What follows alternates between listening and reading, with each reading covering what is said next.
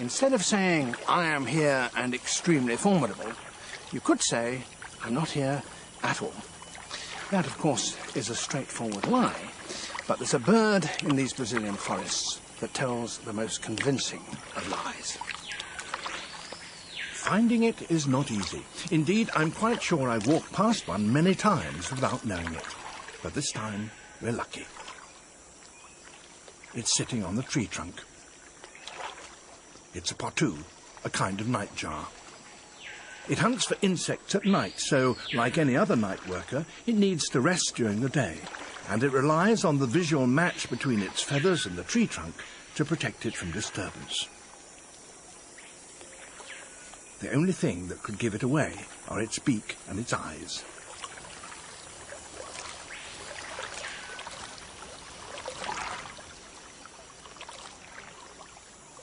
Now I'm getting quite close, so it decides to improve its disguise even further, and it does that by changing its posture and closing those giveaway eyes. Now it's no more than the stump of a broken branch.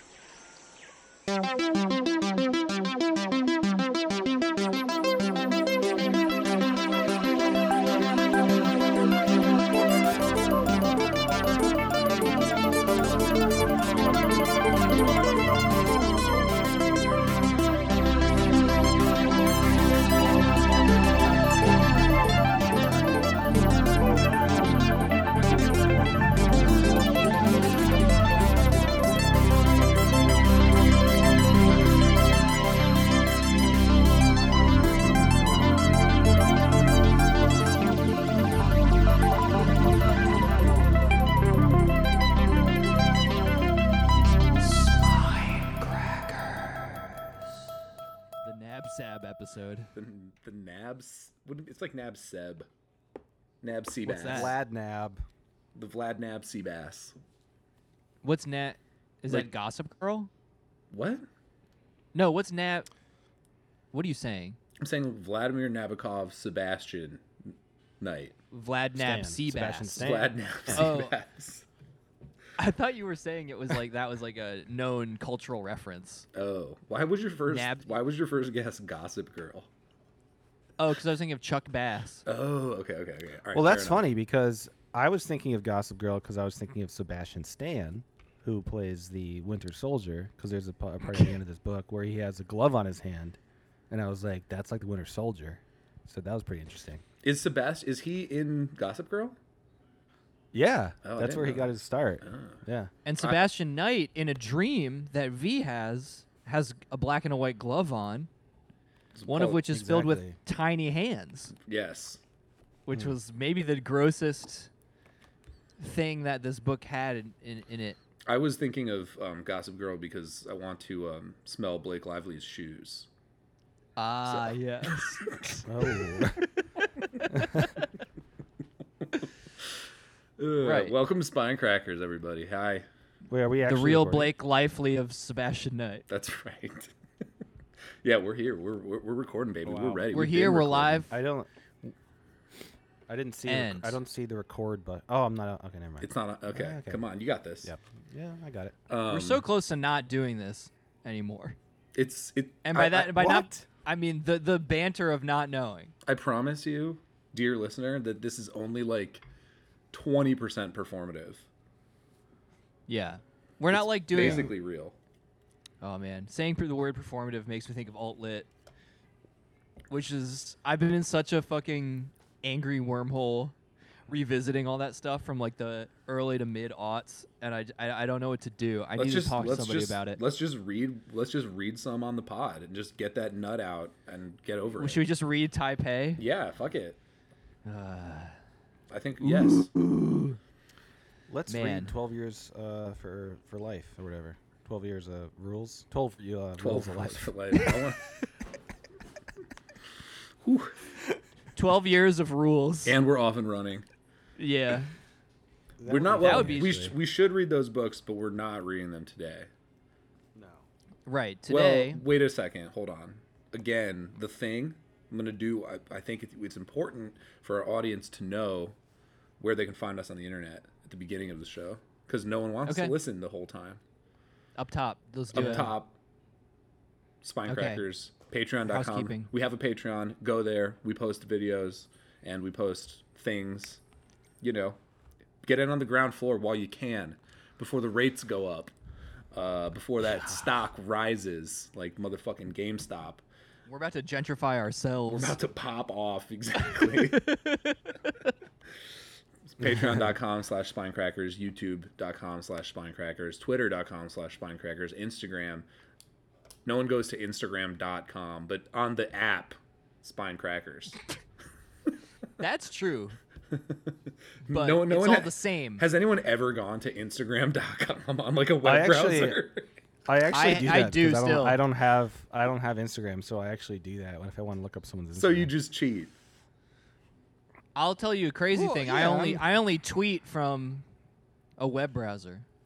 That I think is more normal. It's still like Is it? well, more than Instagram. yeah, You'd get the- I don't even. the- I don't know if you can. It is still post weird to do it on from Twitter, a web but browser. on Instagram. You were not. You were able to post from a web browser on Instagram. No longer. Oh, they took it away? Yeah, That capability is disabled. goddamn Zuckerberg Canceled. did it, didn't he? Damn Zuckerberg. Yes, he did. Like I think he did. literally, like I mean, like unofficially from top down. Yes, he did. That son Right? of a bitch. They're the same. Son of a bitch. So I'm anyway, Paul, by go the find way. us on social We should media. probably Give us say our money. names. Pay for it. Pay for your literary analysis. Simp for us on Patreon. Yes. There you go. If you like If this you like it. episode, If you though. don't, then you find don't. something else to do with your money. That's Yeah, fine. figure out what you do. Like Yeah. Jesus Christ. Gosh, I mean, get your you life gotta together. Figure out, yeah, like fucking get it straightened out. Do some. What do you fucking like, my man? Work on yourself, dude. Yeah. But yeah, Speaking like I of said before, I'm Instagram, Paul. I am Paul. oh, We should say our names. Matt. Gabe. And I was gonna try and do a clever spin where I was like, Instagram, representations of self, and hey, listen, I'm like the cool teacher that's trying to get the kids interested in something a little older and a little, a little less well known. I'm like, it's like Instagram. Think about Instagram, like, right? You're on there, but like, is that you? And like, there's a lot of like, sort of like, text and hearsay about who you are, but like, is any of that true? And does even the conglomeration of all that stuff equate to you at all? And is Could- your own thoughts about yourself also you? Or is it sort of all of the above? And could You we sound like could a we- freshman year, like liberal arts teacher, and it's awesome. Well, that's what I would be if I were to have a job because I'm not educated fully. That's not true. fully educated. Yes. Well, okay, I don't know what Okay. I mean by that, That's a but good- the interesting. Man, I have subject full matter confidence of that someone you could- like You could walk right What? into Harvard and just, write something on the blackboard and get a job teaching. You could. You got what the would that be? brains. Maybe the equations. Fucking No, you Goodwill just write- Hunting Just equations. Some dank literary analysis. It's literary Right. equations. So, Matt, are you saying that The Real Life of Sebastian Knight by Vladimir Nabokov, which is what we're reading today, Thank you. Yes. are you saying that is basically, it's sort of an Instagram versus reality situation?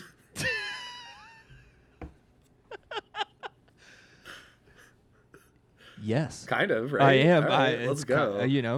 Listen, I'm trying to create some sort of connective tissue between myself and all these kids these days who aren't reading because they Kids, think they got come better on. things to do. Kids read. And it's like, no, you're falling into the same traps of thought that old Nab was trying to warn you of in the fucking 30s. Yeah, kids, get off Okay. your skateboards, get off your Fortnites, read a book. Yeah, get off the Robin Hood app and start reading a book, okay? Get off your Sega Genesis, stop playing Aladdin, read a book. Stop just chugging Four Loco and Right. just read a book. Dating ourselves in such a specific time. Stop drinking Oh, your off Tony Shasta Hawk's Pro Skater cocktails. one. Did you? Hey, kids, did you guys know that Ernest Hemingway was the original Lil Uzi Vert? Yeah, hey, I know you're thinking of Ernest P. Worrell from Ernest Scared Stupid. Oh God, I was just gonna say that joke. Fuck. Got you. I So- heard ladies talking about that. That I don't know anything about that doc, but it's on the lips of the intelligentsia here where I live. What People doc? are the Ken Burns, the new Ken Burns doc about don't know. about Hemingway. Oh, I don't know. Oh, I would watch. You that. guys don't? Neither of you have heard about that? No. No. He's like recently in the like media not the media cycle, but like like the. He's an HBO doc subject, so a bunch of people have now suddenly had reignited interest, and I haven't seen it yet, but I'm interested.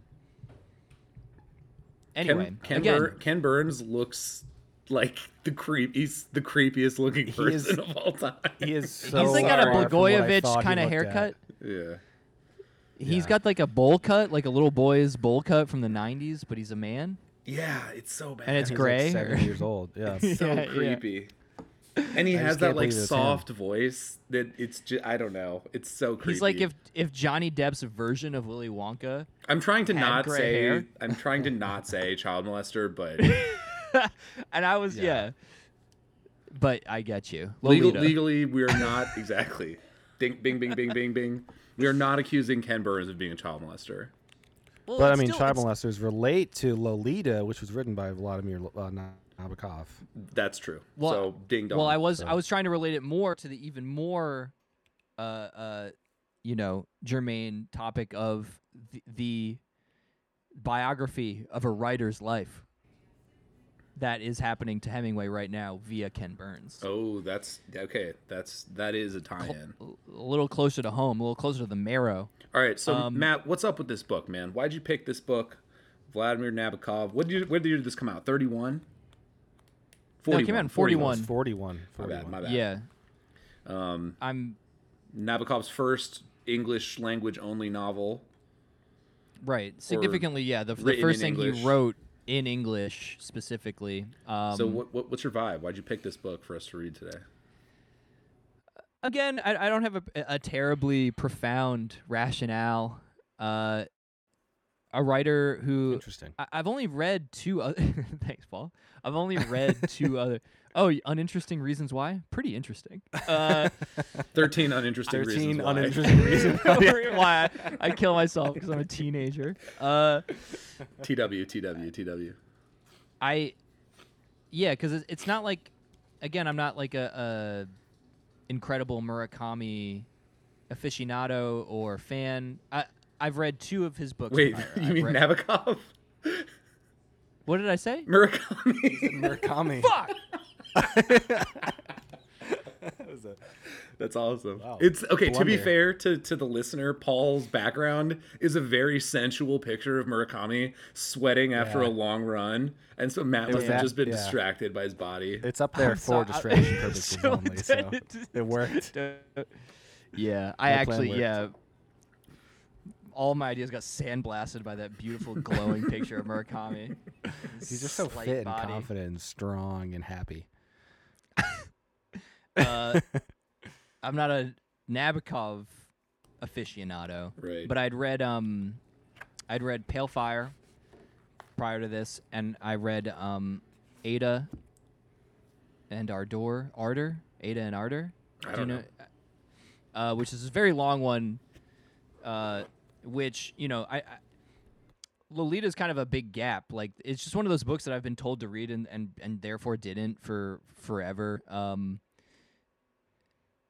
And Ada is similarly in one sense kind of taking upon itself as the subject a taboo sexual kind of tone of incest in that one, where it's like a brother and sister who are in love and having a sexual relationship. But anyway, like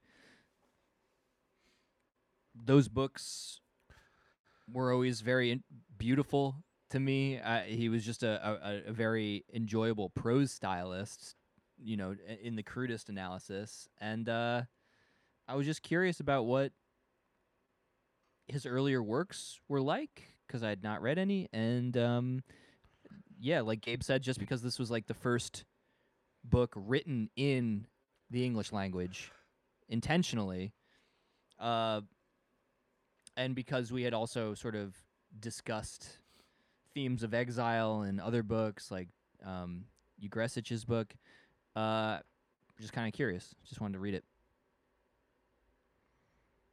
Yes. Yeah.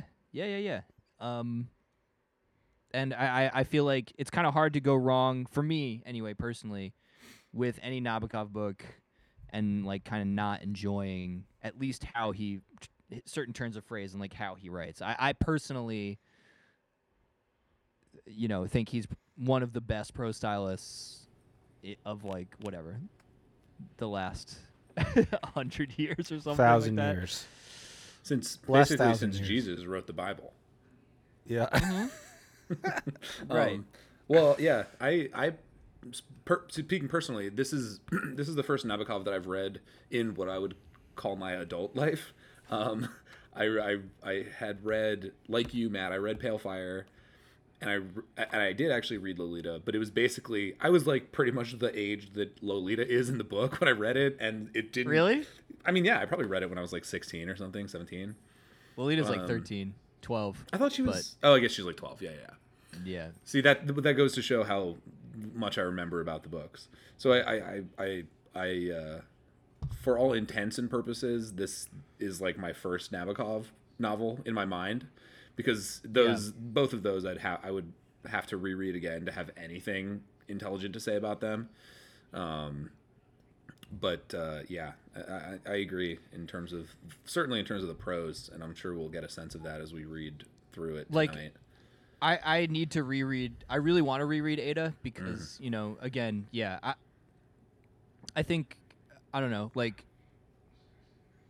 a sense of my capacity to deal with more complicated writers than I was actually able to deal with in my like early teens plagued me, and I technically have read a lot of sort of important and classical works of literature when I was around 13 to 18, 19. Yep, same. And I'm like, I might as well have never fucking done it.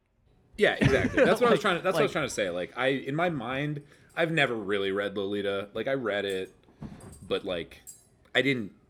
It didn't mean anything to me. I didn't get it. I didn't really get much out of it. Yeah. Yeah. It just proves that when you're a teenager, you're not a real person. Is that what you're saying? You're just not. Yeah, and therefore your teenagers don't have human rights. That's the official They Spine don't. They Crackers shouldn't position. be able to vote. Yeah, that's right. They're not able to vote for most of the teenage years. That was a joke. Yeah, those are Dry the joke. rules. Well, yeah, Have you read any I've never Nabokov? read. No, I haven't. I know I've come close to reading Lolita, but I never have. Partially because, I had heard it was really good, but it was also just like a Tumblr theme that I just hated. In like 2010 to 15 or whatever. I was like, this seems what was that? gross and I don't want to get into it too much, but like Oh, like a it's, Tumblr hashtag about like hypersexualized. jailbait pedophile Tumblr, basically. Was it problematic? yeah, was I it mean- hashtag problematic? Yeah. Totally. It's like people like young girls and 25-year-old guys that like found it to actually just be like Well, that's what hot. anime lollies are. That's a reference to Lolita, like when you say like lollies. I don't know, like all the like fucking anime fucking Nazi avatars of like little girls in fishnets. If they're not femboys, they're lollies, and it's like that's a reference to Lolita. It does have a crazy sort of current mimetic history. Yeah. Those aren't no, the I only haven't two read genres. any. I want to avoid getting too deep into our knowledge of anime fetish porn, but But But what? after reading this book though, I mean I think I agree with you, Matt, though, that like his prose style gooned. I really loved, and I'm Yeah. definitely open. I'm open to reading more. I really liked how he writes. The foreword, I feel like, which I always read after the Yeah, book, same. but I did finally read it. Like, did a good job of kind of describing my feelings. Is that like, and I really like this book. It does feel like Nabokov himself, as a sort of young, not young, he's like in his 40s when he, or late 30s when he wrote this, but like, you know, sort of critiquing slash congratulating himself throughout in these ways that are really like cheeky, and you know, he's a big fan of like metatextual reference and cryptography and linguistic puzzles and puns and anagrams and all this kind of shit. So like, he's really fun to read for that reason too. I also thought, I mean, I think, and you know, we'll get into this after we talk about what the book is actually about, but I thought that I agree with you, Matt. I did find the introduction actually pretty helpful, written by Michael Dirda, who's I think he writes for the Washington Post or something. He's like a book reviewer guy. Can I just interject with what I meant to say, which is just that like, there's a kind of elitist hauteur to the language that never fully crosses the line for me, you know, and so that it always stays kind of pleasant, right, or like pleasurable to me. You know, the condescension never like crosses a line, even though it's there, and maybe I'm a little sub, but I like love that. I love that, you know. Well, I think that it's you know, and I think that there's, and Dirda brings this out in the introduction, right? Like there are moments where it tonally shifts into like a kind of like a hardboiled detective novel almost, right? And it's like talking about the rainy, like gray streets, and like I thought those descriptions, some of the like atmospheric kind of tone setting descriptions of place were some of the best in the novel for me. Yeah, but I also think it kind of like. I was just gonna say, and this is a cringe thing to say, and I'm embarrassed in advance that I'm about to say it. But the book is also about language itself. The book is about the ways in which language, you know, either is or is not able to express, you know, our thoughts, able to capture the sort of lived realities of our day-to-day lives, and the various ways that it falls short in that. I mean, there's like there's one of the major themes of the book, I would argue, is this tension for the narrator between the narrator and Sebastian, between their sort of cultural and linguistic, you know, identities, right? As Russian speakers versus English speakers, as, you know, having people with one foot in kind of old Russia and one in modern England. And so I think the book is about language in that broader sense also. Well, I know you were nervous to oust yourself to like, it's postmodern. It's fucking postmodern. As a Derridean or whatever you want to say. It is. Yeah, it just is. But what I like, you know, it is, right? Like these are the doubts that brought about those kinds of thoughts, right? Within literature. Nabokov was affected most intensely by like the modernists. Like he was infatuated with like you know, Joyce and Proust and people like this. But yeah, like there is this seed of doubt that's you know, blooming, you know, more and more complexly outward within the literary community about the capability of really like words communicating the truth and people knowing who they fucking are and that kind of thing. And I mean, like that to me is like kind of it, from the jump. That's what the book is about. The title is a sort of cheeky question. Life. The real life of Sebastian Knight. The real world, not the fake one. Yeah, exactly. It is for all you kids out there listening. This is when people stop being nice and start getting real. So true that. So the title itself to me is kind of a postmodern kind of linguistic, like, you know, challenge. What you're about to read is the real life, which is interesting because at first blush you might think the real life of someone is the life that they lived as they lived it, not a book about that life, right? Like, so right. It's just interesting from the beginning that those concerns, like from the very title, those concerns start to sort of raise their heads for me. Yes. And the book is just this, like, it feels like the book is just this exercise in why, in answering those questions necessarily, but raising more and complicating the ones you probably already have. So maybe we about should, the notion. maybe let's talk about what the book's about. Do you want to do a quick like Since we're, summary, as it were? 25 minutes in.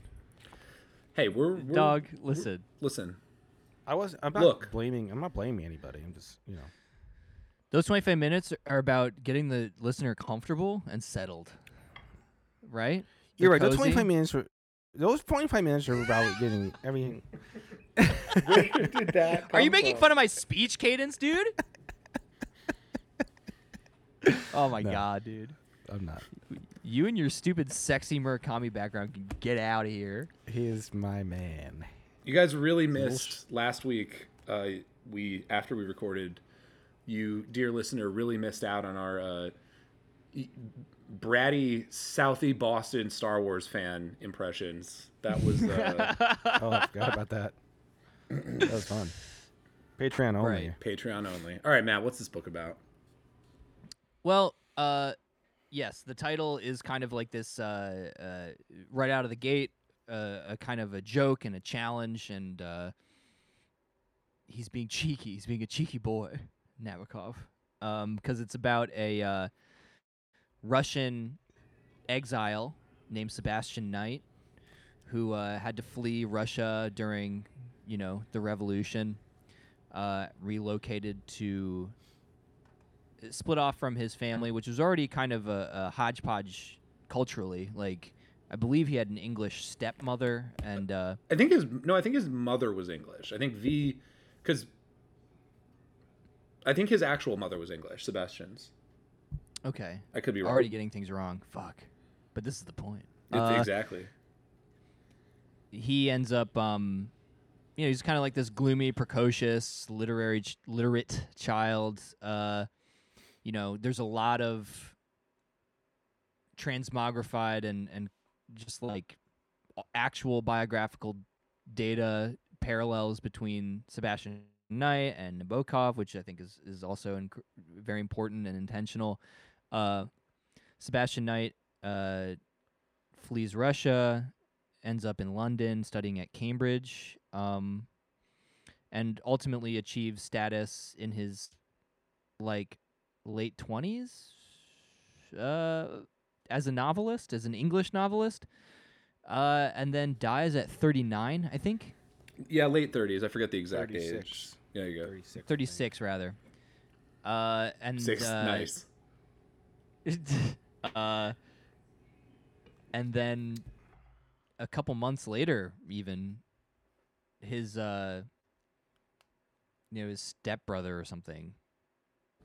I don't know. So the narrator half-brother. is Half-brother. half brother. Yeah, they have the same father but different mothers. Right. Just named V, just Yeah. the letter V. Like in the margins between his actual seemingly sort of 9 to 5 regular corporate job has taken upon himself to write a autobiography or a biography about his brother to set the record straight, because partially in response to a what he considers very shitty erroneous biography written by someone named something Goodman. Yeah, I don't know if we get his first name, Mr. Goodman, Mr. who Goodman, who which was his agent. Sebastian's secretary. Yeah. Yeah. And he's like, this is all fucking wrong and rubbish. Well, it's interesting because that, and this kind of speaks to the one of the other ways in which the book is kind of fractured, temporally, because we don't that's not the original reason, right? That Yeah. V is writing this book but he finds that out partway through the process, and then sort of Right, it right, becomes like an even more. He references the book early on, but in terms of the actual narrative of how he came to be writing his book, and that's one of the weirdest things about this book to me, is because this book, V tells us all the way through, this is it. This is the biography. But most of the book is V describing his own process about writing the biography, right? Yeah, there's so little Yeah. about Sebastian. I mean, there technically is, but you never throughout the book, which V describes the thing he is himself writing, which is a biography, Right. do you ever feel like it's a biography? Exactly. Yeah, exactly. It's just like a fetch quest kind of weird, journey of him. Detective novel, like, It's a detective novel, yeah. which is a joke about because there. This is a book about a writer by a non-writer, and there's fake novels in the book, which I always love as an Yes. idea. And one of those novels, I believe the first one. Fuck, man, what is it called? So there's success. I don't think success is the first. I think Success that's is maybe the second. not lost prop. Is it lost property? It might be Lost Property is the first one in Sebastian Knight's oeuvre. Is a parody of a detective story. Mm-hmm. Where he's going like he's kind of being a little elitist, but also like having fun with the form itself, where he's like, listen, the people love the detective genre because you collect all the clues and then you find out the answer and it's really satisfying, and Right. like that's obviously not how it works. And he's kind of like lampooning all of these conventions of that genre, the femme fatale and Yes. all of the characters that are like overly capable of sharing minute detail that no normal person would know, like the bartender who's like they did that sketch, I think, on SNL, like the bartender is like, Mrs. Derbyshire wore an opal earring, wore opal earrings that night, looked real nervous. She said she was in debt to somebody. I think a Mr. McIntosh, just like a guy, just like some asshole who knows like narratively, just for convenience sake, knows way too much and all this. Right. So anyway, he's just making fun of all this shit. And then all of that is re-lampooned by actually, quote unquote, happening to V. Yes. Basically. Yes. Well, that's one of the things that recurs in the novel, right? Is that the events and characters and relationships from Sebastian Knight's novels sort of manifest in V's sort of pursuit of details about his life. Yes. Yeah, and the pace is strange because like initially it starts off kind of wobbly, right? Like he's just sort of recollecting things mostly. And then he finally the detective sort of angle parody sort of starts to happen towards this latter half, where he's trying to hunt down basically a woman. And Sebastian's mistress, right? Like the woman that he cheated on his wife with, basically. right, Yeah. who like ruined his life. Yeah. Which again, the femme fatale, right? And that's referenced a number of times in the text. Yeah. But otherwise, what I don't know how you'd even describe the first half. It's like it is kind of a biography, but it's like, it's more like V is the half brother of Sebastian. So he's like, I kind of already am sort of a living biography of some of the stuff that Sebastian also went through. So why not just say what I went through? Well, but one of the funniest things for me, and I don't know how you guys felt about this, or if this was something that jumped out to you as much as it did to me, was that throughout the book, and I think particularly Matt in the first half, V goes out of his way to say over and over again, like, "Oh, I'm very concerned about. I don't want to insert myself into this at all. I don't. This is not about me. This is not about me." And it's all about him. The whole thing is about him. It's all details about how he feels about something, what pissed him off about Goodman's book, and like how he felt about being Sebastian's half brother as a child, and how Sebastian was always kind of aloof and sort of at points treated V as if he didn't even really exist, he says at one point, which I think is significant, because there's a theory, there's a sort of a bit of a conspiracy out there theory that I think we should discuss later. So again, there's those sorts of like performative contradictions. Like this isn't about me, while everything you're doing is making it about you. And I think that's interesting from V's perspective. Yeah. Not only Yes. is it like, is it apparent within the text that it's about V, but once you know the context of the story, and you know like that this is a fictionalized biography, you realize that it's even more about Nabokov than than Night, because Night's not even real. So it becomes like not just contextually about the narrator, but about the actual author that we all know now too. Yeah. Yeah. I was thinking. So the And there's first lots kind of of indication. parallels. Yeah, sorry, go ahead, Matt. Oh no. So like V at one point goes, his first kind of like, I feel like, seeking out of an actual person in Sebastian's life, who is also just kind of a person in his life. I forget, it was like some governess, some they were Russian aristocracy again. Yes. Or Swiss, but yes, again, another parallel also to Nabokov's life, right? Like one of the kind of remaining sort of czarist aristocratic families before he ended up fleeing. But anyway, he finds this woman, Zell, I believe her name is, and in trying to sort of like figure out biographical just sort of data about Sebastian, she ends up sort of more or less just getting kind of nostalgic and weepy. Right. And being like, "You're doing such a good thing. You're such a good boy." And he's like, "Okay, but like, do you remember like some hard facts about Sebastian?" She's like, "Oh no, just like please." And then she says like, "Just write that book, that beautiful book." She cried as I was leaving. "Make it a fairy tale with Sebastian for prince, the enchanted prince. Many a time have I said to him, 'Sebastian, be careful. Women will adore you.'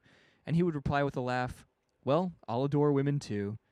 And I squirmed inwardly, and she gave me a smacking kiss and patted my hand and was tearful again. I glanced at her misty old eyes, at the dead luster of her false teeth. Again, funny. At the well-remembered garnet brooch on her bosom. We parted. It was raining hard, and I felt ashamed and cross at having interrupted my second chapter to make this useless pilgrimage. One impression especially upset me. She had not asked one single thing about Sebastian's later life. Not a single question about the way he had died. Nothing. Mm-hmm. Just like it sets the tone for like every person that he subsequently ends up meeting to question about their like very particular time when they had met Sebastian, to Right. create any kind of coherent narrative that like links up causally. Well, and of course, like from my perspective, one of the things about that that paragraph that you read, Matt, is the end there, or it's sort of in the middle, where he says, "It was raining hard, and I felt ashamed and cross at having interrupted my second chapter to make this useless pilgrimage." And this is supposed to be V talking about the book that he's writing, but this is also the second chapter of the book Nabokov wrote, and it sort of is also an interruption in that narrative as well. So it's like, again, these like little mini meta references and meta textual sort of games that Nabokov is, kind of famous for playing. Are to be found throughout this one. Yes, like this shit from Jump like was meant to be like kind of reread and hints Right. that pay off like way later or play. He has a very like craftsman sort of Swiss watch kind of approach to narrative. And it's funny because, and this is maybe this is like probably beyond the scope of what we need to talk about, but it is funny to me that someone who played so many games with language and played so much, toyed around with like metatextuality so much, was so averse to like any sort of literary criticism and analysis, and like, certainly I think would have detested like the postmodern turn in analyzing literature. But for someone who does that sort of stuff so frequently and so, cleverly in a lot of ways, It's funny that he hated that shit so much. That is strange. I didn't know that about him because, like, yeah, this is blatantly to me a very postmodern novel. The motives of it are completely postmodern to me. It's like it's more about the trickery in the play of words and the confusion set up for the reader than anything else. Like there's a lot of great characterization, and I walked away like thinking that I liked the characterization of Knight, and I thought he was a very like strong character and kind of like a meme character of just like the, you know, distraught artist writer type who can only be creative, and they're just kind of, I don't know, obtuse in a way, or just like kind of not great to be around if you're just like a normal person. Kind of meet this person on the street and they're like, you'd be like, this guy's a fucking asshole and he's slimy and Right. gross. But yeah, I would say that like I don't know. I thought that Nabokov's whole point was just to be postmodern. Maybe that term wasn't even around by then, but it's all about the confusion No. of words and confusing the reader. Right. Yeah. I think it was, but I It, think it was. not in the way that, certainly not in the way we think of it today. I don't know. No. Yeah. Partially, it feels like maybe as a challenge to make sure that wasn't ultimately what people thought, which is what ended up being what people thought, right? That there's a kind of meaninglessness or inescapable prison you enter every time someone decides to write something. And it's just like, damn, Yeah. is that really true? I'm nervous about it. I'm going to sort of address the concerns, but I don't believe it, and I find it abhorrent were it to be true or something like that, right? Keep going. I don't totally know what you mean. Like, right, postmodernism as an idea. I mean, there's also just like this idea that like modernism never ended. It was just heightened. And that postmodernism Yeah. is a stupid term because like we have not actually escaped the questions raised and the sort of aesthetic and compositional challenges proffered by modernism. And postmodernism is just like, like, what if we're trapped in our own sort of abstract conceptions of thought and symbology and stuff, like, and then people like Kurt Gödel get abused by proving like that there's no connotationalist mathematical language that is better than written language, to avoid all of the paradoxes of written language. Even in math you can't do that, and etc. But like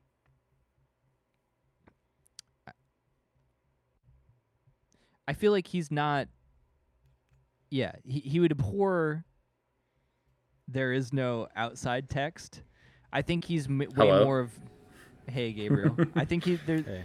there's way more of maybe like it's complicated, like relationship status complicated for language and reality, and that those things interpenetrate and are like going to just require a lot more vigilance in understanding, whereas there maybe is, in a sense, some in postmodernism some throwing up of the hands and going like, it's over, right? The novel is dead. It's over. We can't get at truth of any kind, and we should stop trying. Do you think I don't mean that's that's what the he was trying case to for say? everybody, and not Nabokov, and I don't think that's the case of every like quote unquote postmodern thinker. But that's the fear, right? And that's the avoided, or the attempting to avoid that kind of conclusion as being persuasive. Right. What were you going to say, Paul? I was just going to ask if you think that like those were his intentions only. Like, do you think that he was only responding to, prose as it was during his time with this novel, or do you think he was trying to like expand beyond that while using this way of writing? Because I think that's one criticism I have is I feel like it's it's entirely just making a point about how novels are written and how certain writing styles can influence the reader's, perspective. I feel like it was kind of like shallow, maybe not at the time, but reading it now, I feel like I just felt it was a little bit shallow and I don't know, shallow. It was written at probably the beginning of a certain line of thinking that has now been elaborated upon almost to exhaustion, and so we're at the like exhausting. We've talked about it too much point. Looking back at the time, yeah, probably when it was like a pretty fresh, line of inquiry. I do think Yeah. I do think that Nabokov stages this debate about kind of author intent and that like and the influence of kind of the cultural milieu on authors and that sort of thing a couple times in the book. Like one of the I'm on page 66 right now, and I'm looking at one of the sort of V's descriptions of his problems with Goodman's book, Goodman's description of Sebastian. And V essentially rejects out of hand the possibility that Knight was influenced in any way by his historical or cultural context, and he sort of says like he would have been. It doesn't matter. It doesn't matter sort of when he was born, where he was born. It would just be he would be the same person either way. And Goodman thinks that he talks about post-war and this and that, and he uses all these terms that are sort of implying a cultural socio-political influence, and V is strenuously against that mode of interpretation. Right. But I don't think it's an uncomplicated rejection of even necessarily Goodman's analysis of certain things. I think this is why I really liked the book, and why I think Nabokov is just a really fun writer to read. Is like he doesn't have the last thing he has are kind of uncomplicated feelings about the books he's writing and like what they mean, and like Goodman is kind of shown to be silly, but he's only shown as silly. You never read you read some passages like excerpts via what V chooses to show you about it. But Goodman himself, he's just kind of ridiculous in the eyes of V, and it's largely because it's the classic sort of like overly academic, like ridiculous.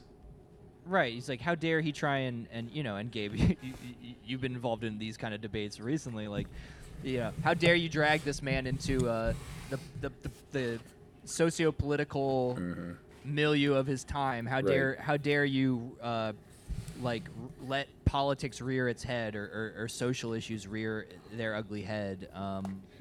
Yes. But it's not clear to me that those Nabokov people mostly just that. mean Disney. They just mean that Disney Plus didn't deliver. Black Star Wars? Well, get the fuck out of here. So yeah, what I like is that Goodman, if you're not supposed to take V at his word, and therefore Goodman is not necessarily just like this like comically wrong guy. Right. He just brought his own also subjective perspective to bear, maybe a little too intensely on Sebastian's work, but so does V.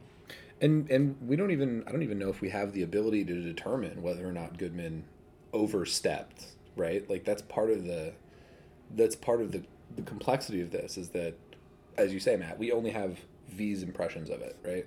We only have what V says about Goodman's book, and even the quotes. And there's a moment where he's quoting Goodman, and he kind of says, he's using ellipses, and he says, "The dots are not Mr. Goodman's tremolos, but denote sentences I have kindly left." Exactly right. Gabe, I think you're muted. Oh, sorry. Yeah, you're muted. Yeah, start over. I was just saying, did you hear the quote or not? Yeah. Yes, the ellipses are not Mr. Goodman's left tremolos. out. Right. Okay. Yeah. But, of course, then that sort of is, you know, how would our interpretation change if we had read the full text and not just V's gloss of it?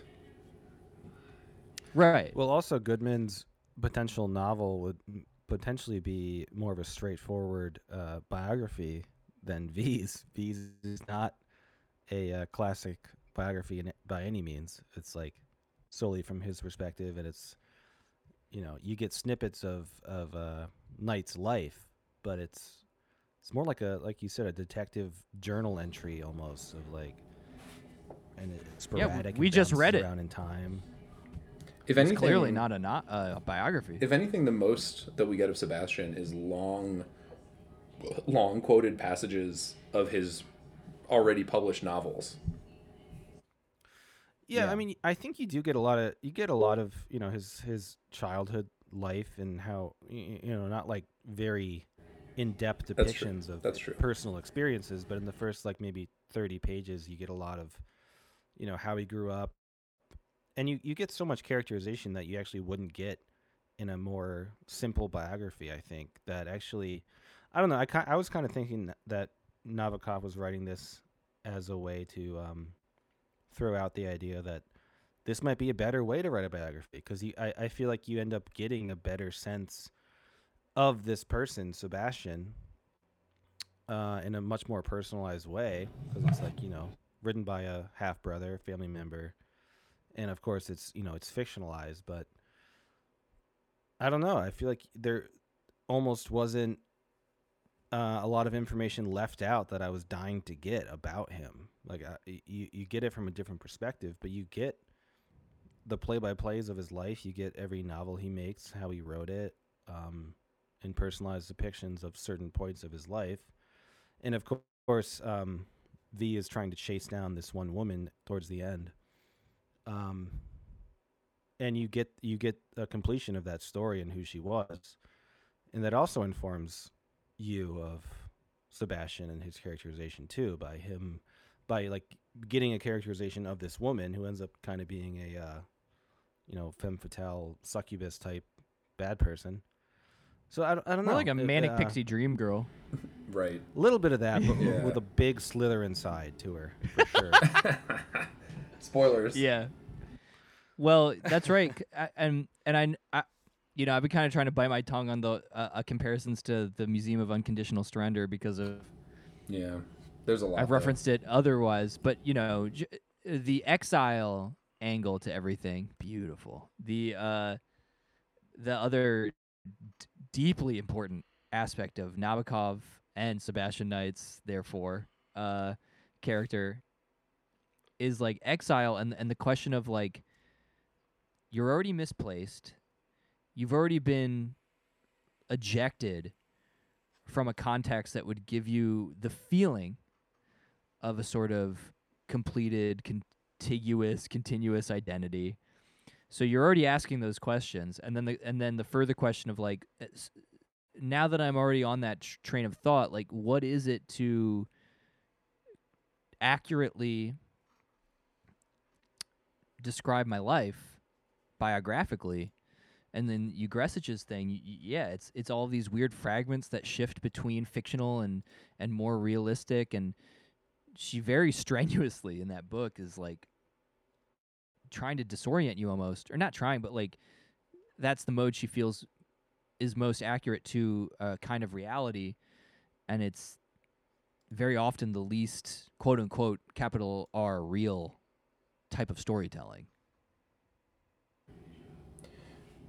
By real there, do you mean like direct or like straightforward? Data Yeah. relayed to you, you know what I mean? Right. Like in the way I always wonder, like, when are we going to get biographies because of the internet that are just like user history data, like a dossier, essentially, like 1,000-page fucking dossier of like shopping behavior and Right. like information about just like where they lived and where they went to school, and just like literally like fucking Excel spreadsheets of shit. I feel like we're gonna get that biography at some point. Well, I mean, I do think that gets back to It'd be Paul's- interesting. Yeah, and I think that gets back to Paul's point, which I think is a good one, which is that, you know, I actually agree that there's not a lot of like glaring material facts that are left out of this, right? The guy had a relatively short life. He lived here, he moved here, he had sex with this woman, he had sex with that woman, he wrote these books. Most We of can't that, read those books, which is huge, but yeah. well, yeah, of course. But most of those sort of material details are in this text, and yet we still come away with the sense that the dude is essentially still a complete fucking mystery, right? Yeah. Yeah, I wanted to. but I actually, go for it. I was just wanted to respond to that real quick. Is like one problem I have. This is a very grandiose, blatant, probably dumb statement, but one one aspect that I've had about historians and like forever, and in school or whatever, and people on YouTube or whatever talking about historical events, is they tend to fictionalize their views of whatever historical event is happening, and they do it in like a very particular way, and it's romanticized, and it's like each individual historian has their own depiction of Greek history or whatever. There's always a fictionalized element to a historical event or biography, especially when like it's too far in the past that there's not enough like physical depictions of it. And I thought maybe that Nabokov was trying to take that angle too. Is like you never totally know the truth, so why not like write a fake truth about I think I don't he's know, I just thought that absolutely made making me that point. Yeah. Yes, I completely agree. Like, I wanted to read like just a little block quote about Goodman before we can sort of like leave him. This is V writing about Mr. Goodman. He says, I, for one, would have ignored that book altogether had it been just another bad book, doomed with the rest of its kind to oblivion by next spring. The Lethian Library, for all its incalculable volumes, is, I know, sadly incomplete without Mr. Goodman's effort. But bad as the book may be, it is something else besides, owing to the quality of its subject. It is bound to become quite mechanically the satellite of another man's enduring fame. As long as Sebastian Knight's name is remembered, there always will be some learned inquirer, conscientiously climbing up a ladder to where the tragedy of Sebastian Knight keeps half awake between Godfrey Goodman's Fall of Man and Samuel Goodrich's Recollections of a Lifetime.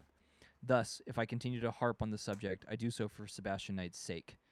Like, so I do think there's an interesting also addition of what you were. I mean, I think it relates to what you were saying, Paul. Like, having written the book, you also do create a little pocket of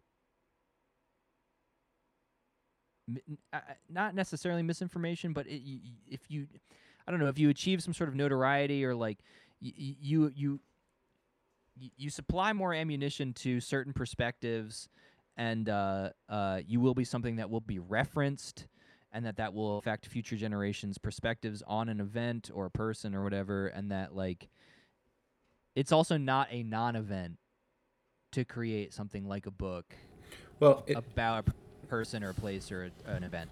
And this is also, I think, something that happens in the text too, right? There's a scene, and because this is another like kind of archetypically postmodern concern, right? Which is the way that language is capable of like creating its own kind of like internally consistent worlds and its own kind of like and that we are not necessarily capable of like distinguishing the real world, right, or the real life in this case, from the worlds that we create intertextually with via language. And so there's a scene in the book where I forget who walks in on him. I don't remember if it's Claire or somebody else. Claire is his wife. Where he's just finished writing a book and he's like laying sprawled out on the floor, and he like makes some reference to being God on the seventh day, and he's like, I've just created a world and I'm resting. And that's kind of the same task that V is engaged in here in terms of creating a reality, not the reality, a reality about Sebastian's life. Yeah, I think that's right. I also think I brought this up before, but I do feel like Nabokov was kind of creating like a meme character for maybe even how he felt about himself too. Like maybe I thought he was kind of making fun of himself. Like he saw himself as Sebastian Knight, which is very clear in the last like page as well. Yeah, we'll talk about that. I think probably. But I did kind of get the sense that he was poking fun of himself by using a different version of himself. Poking fun how? Like, say more about that. Like, you know, Sebastian's characterization is just like this lazy, kind of gruff guy who like can't really take care of himself. He's like, I wish I underlined it, but there's a great passage early on about like just how he interacts with the world. He's just like lazy and just like can't really end up doing things for himself. He can't like stay cleanly. He can't you know, just keep up with things around the house. All he knows how to do is write and think about writing. And Right.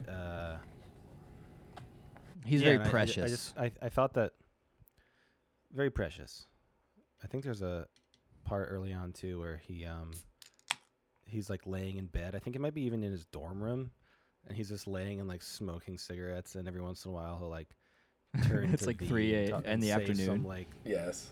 and just say something about God, and he'll come in like an hour later, and he's like turned to his other side and putting his cigarette out in his like his slipper, and then he comes out like an hour later again, and he just has like this new poem that he's excited about. And I don't know, it just seemed like a meme character. Not to say that it wasn't really well characterized, but I thought that potentially Nabokov was making fun of this type of person. Yeah, because there's also the account of the sort of femme fatale figure in his life, the one that, fairly or not, is regarded as having ruined his life, who was just like, the dude was annoying. He was like whiny, and I was trying to have a good time and like fuck some guys at this hotel. Right. And like this dude like would come in like with a cane, chain smoking, and like tell me that I was like vain and didn't know what like true happiness was, and I was like, bro, you suck. And that was kind of like the last account that V gets of his half brother. and it affects him, right? It really, he doesn't want that to be, you know, it's disturbing to him that that's how this person saw Sebastian, given what he understands about their relationship. Like, right. You know, he kind of was like, wow, could my brother really have been this person? Was this, you know, or is this woman really just being ungenerous? Is her memory? And again, right, we're talking about memory, and we're talking about the way we construct reality is out of the past and sort of our experiences of it. And he's kind of, well, maybe she's just misremembering, maybe she's just being unfair, et cetera, et cetera. Right. I liked that whole thing though, because I mean that character, I forget her name. Was she ever named? Yeah, she was named, but I don't remember. Helene? But I like Yeah, that whole I think so. couple, those like 3 or 4 chapters where he tracks her down and starts having this interaction with her, because Madame basically Lecerf. she's he doesn't realize until the end of their meeting together that she is the actual girl that he hooked up with, that Sebastian was hooking up with. She's using some sort of false kept name, claiming- right? Originally, she says it's Was like she? her friend. Yeah, and she he goes she on this, lies you know, about who she is. mostly just to get V to like hang out with her more. She's trying to have sex Very with Slytherin V. move. She's trying to have sex with V, and V gets Yeah. kind of a horn dog moment, and he wants to have sex with her too. And you know, He he keeps almost it goes fucking through- Volcel, and he's like, no. But yeah. Yeah, She's He lying. simps, though. He he's simps. strong. For a second, he has a moment of weakness. Then he becomes, you know, he comes back to the brotherhood, and he's like, nah. I thought it was really funny, the moments where he was just like, you know, there's no sexual tension before, but it kind of slowly builds up, and he's just like, yeah, I left her place and I was looking at her bosoms, and then I left. Like it kind of slowly builds until he's like staring at the mole on her cheek and like just wanting Yeah. to kiss her so bad. He was And like, then at that I hate ex- to, he's like, I hate to phrase it in such a way, but there was a moment when I did consider making love to this woman. Right. And I was like, you don't have to be so demure about it. I get you. Horny. Yeah. He just had a he's Horny. horn dog. You got horny. Oh, I'm horny. Right. But it's like, what's so interesting is that like that's the culmination of several false starts. Right. I don't know how So he meets this. He meets. Well, no, this... because le Search, or I don't know how you would say that in French. She. I want to make it clear that it's not also for sure that she's the person who met Sebastian. It's just That's also true. never like for sure. Right. 'Cause there's a couple other candidates. He narrows it down to like 4 names off of a hotel ledger that he gets a detective to That guy- find for him. That guy fucking owns. That detective is the man. He rocked his That accent. guy, He was that guy. Yeah, he was awesome. well. I mean, the forward also tells you that he's like mirrors some other character in a Sebastian Knight book, which I had not picked Right. up on while reading. Right. But the effect The was funny thing similar about of, that- like, he's the most real person. The funny thing about that too is right before he meets him like by chance on the train, right? The detective. Yeah. And he doesn't really, like he had just gone to the hotel, and I thought that scene where he talks to like the concierge at the hotel was so funny because he's trying to be detective and trying to get information, and I read it as just like he was acting the worst way possible to try to get information from someone. He wasn't sucked. charming at all. He was just like getting down straight to the point. Like, I have to ask you this. Can I see your books from like June of 1929? And the guy was just like, no, it's like private. He just like he did the worst job possible to try to get the information from I him. think like V does generally come off as kind of like incompetent or kind of like Yes. a dum-dum, like kind of a goofball. Yeah. In that instance, kind Yeah. of like a pervert because he's like, Right. do you have who stayed here? And the guy's like, well, we keep meticulous records because we're a very professional business. And he's like, yeah, and he was like, yeah. Was there like a woman quite attractive? And do you have her address? books? Can I see Yeah. the woman? Was there an address? And he's like, you cannot have that. And he's Yeah. like, "Ugh," and he just gets mad. It's like, no, the fucking hotel, whatever, like, hotelier was way in the right there. Fucking V is so weird. He just seems like a serial killer rapist in that moment. Yeah, but how I read that scene too was like if he approached it differently, he probably could have got the information. He just like he didn't rely on any sympathy, like, oh my brother died and I'm trying to track down. He didn't say any of that. Like, I'm trying to track down the last woman that whatever. It was just like, Yeah. can I have the names, please? Can I have it? just- Can I have it your was- number? Hey That's there, all it is. Hey there, Miss New Booty. It's just Mr. Steal Your Girl out. Yeah. And you're right, though, Paul, right? Like, Sebastian Knight, I don't think is meant to be in any way just sort of like this pristine, pure figure. He's a moody, privileged, like, pampered, weird guy who, like, has a ton of failings and who, like, especially you get the sense of that the most with Claire, who, Right. like, I don't know what symbolically this might mean, but she's blind by the time V meets her. Yep. And then she dies in childbirth afterwards, after like the initial accidental meeting, because Claire's new husband is like, don't fucking talk to my wife about this like weird bohemian dude that she used to see that she's all fucked up about. Like, don't even bring that up. She's gonna get upset.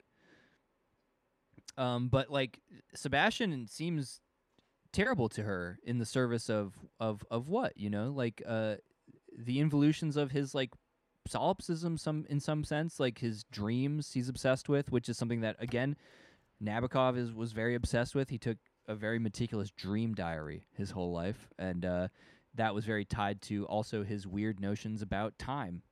And I think it is worthwhile to like restate that like the parallels to the biography of Nabokov himself, especially as like his first kind of like English language novel or whatever, as an exile, play a big part. Like he is, I think, in a sense, talking about and parodying and complimenting himself all at once. Well, even something like You're muted, Gabe. Oh, sorry. No, oh. no, you're not. Okay. I was like, all right. When I heard you, I was like, I'm not hearing you, which was very weird. You're not fucking hearing me, dude. But even something like Sebastian's kind of dual, you know, English, like Anglo and Russian background that he's constantly sort of like fighting with. Early on in the book, V describes a moment when Sebastian came back to visit them after having been in Cambridge for a little while, and he has this very like overly affected kind of like British accent and British like manner of dress and the way he like Madonna. Exactly. And so I think that, you know, this being Nabokov's first book written in English, those sorts of concerns about, national identity and sort of like how you identify in terms of thinking about like your language and your culture and your background were like in the front of his mind, it seemed to me pretty clearly. And that is another kind of parallel that really comes through with Sebastian as a character. Well, like linguistic efficacy, right? Right. Like Nabokov himself describing English as like a very thin and unmusical and kind of language that he was unfamiliar with, to the extent that it was a detriment to his ability to even express himself in the somewhat artificial realm of literature. So that like writing in English, he was having all of these same probably panics about how turns of phrase and how he was able to like say what he wanted to say, which I also think probably feeds into what we've sort of been calling the the postmodern sort of tone of the novel, or some of the postmodern concerns.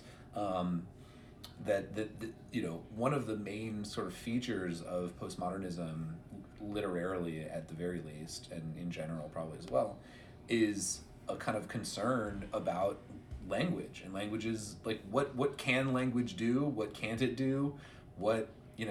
How should we think about the sorts of, purposes that we put language to?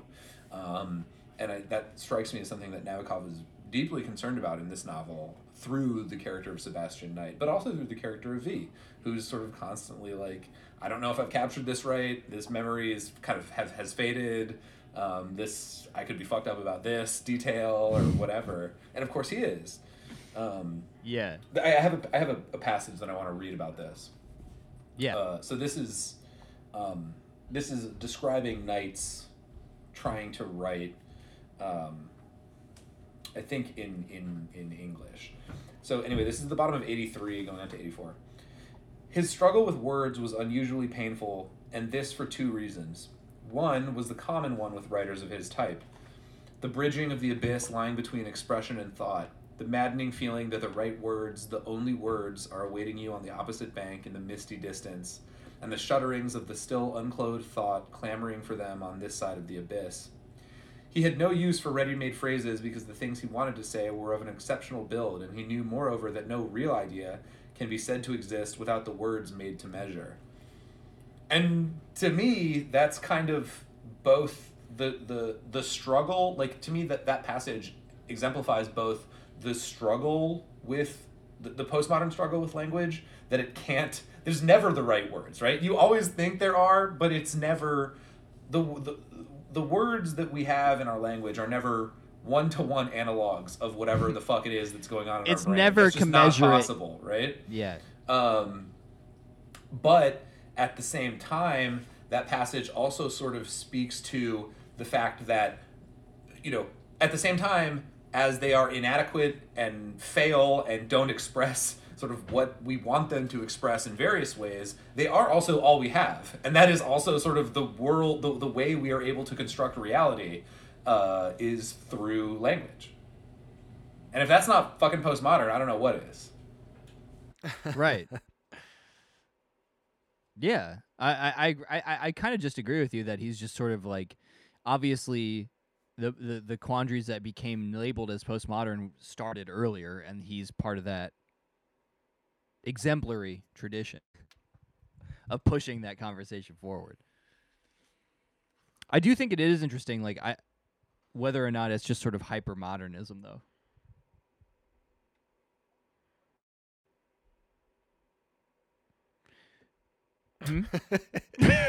Sorry, Excuse me?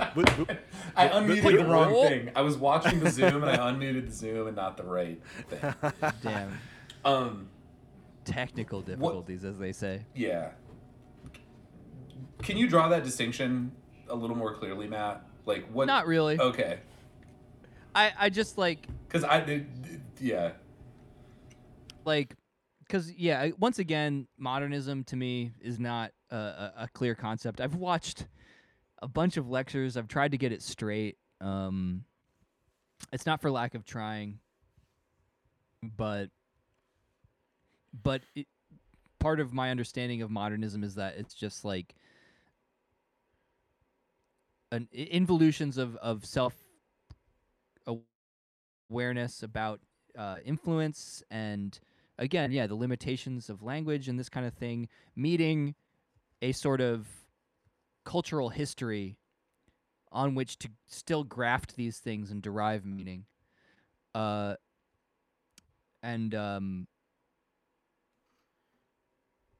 Like, have we stopped doing that?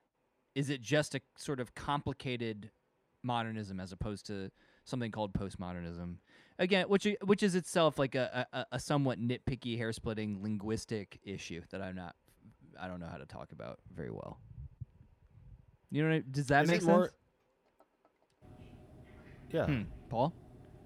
I wanted to ask, like, in terms of, maybe Gabe, you want to respond to that, but No, not particularly. And it's an interesting distinction, but I'm not sure. I don't know. I'm not sure how to flesh it out. It sort of feels like a distinction without a difference to me at this point. But I'm open. Maybe that's maybe that's true. I don't know. I think what I wanted to ask, because I don't know enough about postmodernism or modernism really, is like the quote you read before, Gabe.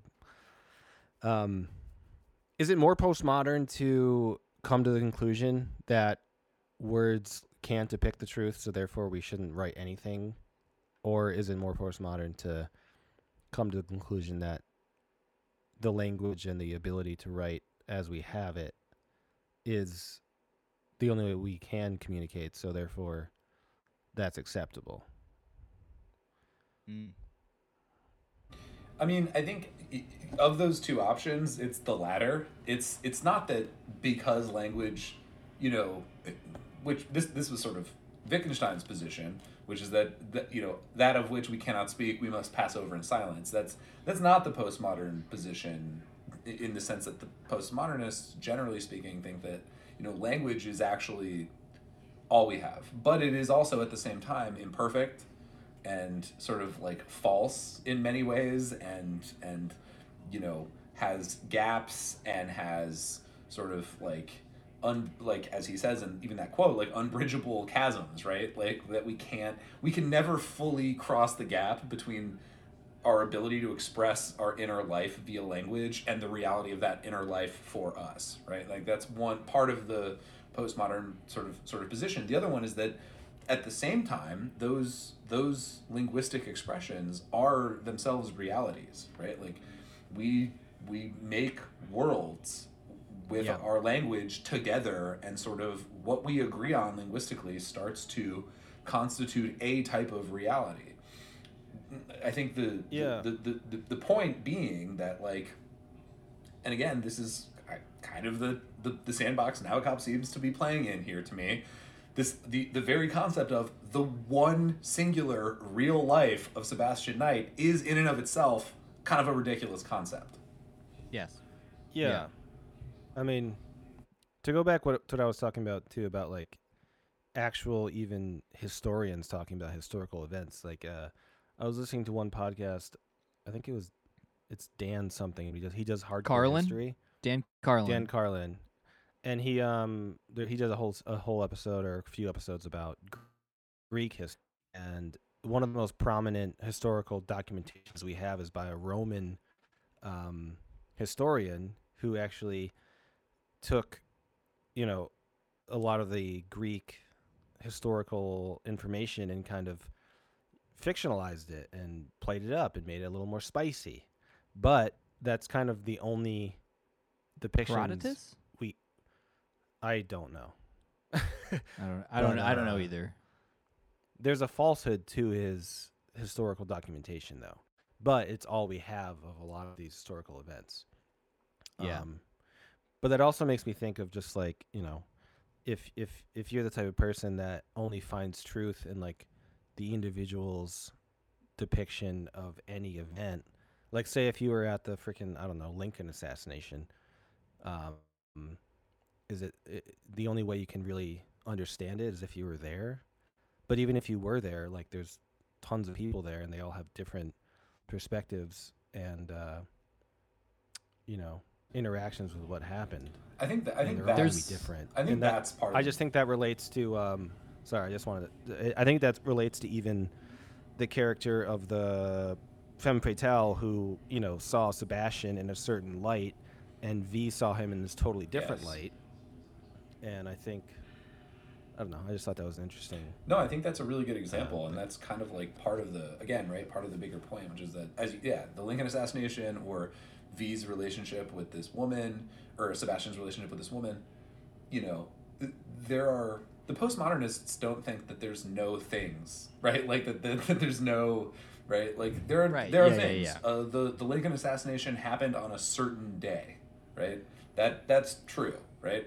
The Lincoln assassination happened at a certain place. But like, what does the Lincoln assassination mean, right? What was Sebastian's relationship with this woman in some final absolute sense? There's no answer to that. There just isn't there's just no answer to that question. Or at best, there is a like infinite multiplicity of answers to that question. Right? So Right. for Sebastian, his relationship with this woman was one thing. For the woman, it was something else. Helene, right? That's who we're talking Yeah. about. For V, it's something else. And for for the friends, it's something else, right? So the idea that there is, again, this one reality, this one narrative that we can find if we just peel back enough layers, that's fundamentally, I think, what postmodernism is kind of is challenging. Right. And like I kind of agree with there, that. Though. right. There's I don't. yeah. Yeah, I Yeah. just feel like there's no. Gabe there's no, like, likes that. MC Welcome to the club. There's no like E equals MC squared for an interaction you have ever, right? Yes. It's not just like one Dude, that's final it. truth. Well, there's the implications know of you were E equals postmodern. MC squared. Are you kidding me? Diridian. Derrida. Derridaddy. Well, if you're a Lacanian, you have all the mathemes he loved. They're not formal. I don't even know. I Never don't know mind. what that is. Doesn't matter. It's there are as many for things like that. There are as many interpretations as there are subjectivities to interpret. But isn't that Yeah. related to most things though? Yes. Yes. Yes. However, right, like E equals MC squared. Like, oh man. Let's dive into I that. I got uncomfortable because I'm not qualified to speak. Me either, but isn't I mean that's the grand unifying theory of, or no, Well, that isn't. It's not, but like They're searching for that. that is an equation, right? That sort of like crystallizes particular concepts symbolically, right? And therefore there is like it does represent something pretty broad in a Yeah. sense. Like the capacity of that is very broad. And then obviously famously it gets used for nuclear weaponry. And the fission, nuclear fission, and the atomic bomb, which were unintentional consequences that people like Einstein and Oppenheimer were unhappy about. Again, I could be fucking wrong about this, but like that then it gets subjective though, right? You know what I mean? Like there's like what this kind of knowledge makes you capable of doing as represented symbolically in equations or words, and then there's like the acts we use it to do and the interpretations of those acts by subjectivities specifically in like moral senses and things like this for like the atomic bomb. But like, it's not a bad kind of way to encapsulate certain things that are complicated about this. You know what I mean? Yeah. I could be off my shit. I am off the range. Like I this is where I start to get nervous about my ability. Yeah, to let's start just- talking about to- quantum to mechanics talk. right now, and then just. do it after. So there's like 12. What with super strings? What is it? No. There's So like a particle could be like on Fuck! Earth and like on the other side of the universe at The the God same particle. exact time. yeah, the God particle, right? Strange action at a distance. Strange attracting. Spooky The action at a Stranger distance. Things. Spooky action at a distance. That's- Stranger Things. Stranger Things, Stranger Things. The Lorenz attractor. And okay, so here's speaking of this. Honestly, maybe this is a bit obscure, but it made me think of this other passage where I think Nabokov expresses through the kind of like dum-dum view of this whole approach, like this idea that you can reconstruct perfectly someone's life if you just nail down this and that detail or whatever. It's on page 120. Yeah. Okay. And this is I forget who he's talking to here. I have this completely outlined. Yeah, as okay, well. Okay, great. So they're talking about this at this point in the novel, this mysterious femme fatale who V has gotten it into his head. She kind of like ruined Sebastian's life. She smashed his life. That sums her up, doesn't it? No, I want to know more. I want to know all. Otherwise, he will remain as incomplete as your picture. Oh, it is very good. The likeness is excellent, and I love the floating spider immensely. Especially, so I guess he's talking to Sebastian's portrait painter, right? The guy that, Right. Roy Carswell or whatever? Yes, which is another just sort of like scene of like representation And mirroring and your reflection being Right. distorted because he's looking into a pool. I think we should talk about that, too. he's Narcissus specifically. Yes. Like, yeah. Um, And water striders are like messing up his likeness within the painting. Yeah, exactly. it's cool. It's really good. So sorry. Oh, it is very good. The likeness is excellent, and I love that floating spider immensely, especially its club-footed shadow at the bottom. But the face is only a chance reflection. Any man can look into water. But you don't think that he did it particularly well. Yes, I can see your point, but all the same, I must find that woman. She is the missing link in his evolution, and I must obtain her. It's a scientific necessity. I'll bet you this picture that you won't find her, said Roy Carswell. And I just think that line, it's a scientific necessity to find this woman that V has like latched onto as being critically important in Sebastian's development or in his life or whatever. That phrase, scientific necessity, to me is very sort of important because that's kind of that's the dum-dum view. That the idea that if you just put all the pieces together, if you lay it out in a sort of, objective way, you'll get the real thing. You'll get the truth. Right. Yeah. I think it's important to note that, unless anyone's unaware, that Nabokov himself was a lepidopterist, and he collected butterflies, and he contributed, I believe, to some sort of like advancement in the understanding of butterflies, and like he was himself sort of like a scientist in some levels. Classic Right. meme, right? I am. I'm something of a scientist myself. Yes. Which is an image that recurs because for Nabokov, specifically regarding butterflies, he kills them to taxonomize them. And it's not just butterflies, but moths and things. And a lot of those have a big thing for him was like camouflage, like natural camouflage. And like the fact that like a moth or a butterfly can look like tree bark or can look like animal eyeballs and things like this, because it is nature like mimetically feigning other things within itself in order to deceive to survive. And like I think that's just like a really cool sort of thing that Nabokov ran with throughout his literary career as like a idea. So I mean, when you first started, I thought he was like kind of like the head of Butterfly World, and he just loved butterflies being on his shoulders, and then he tell does me as he well. kills them like Buffalo Bill is.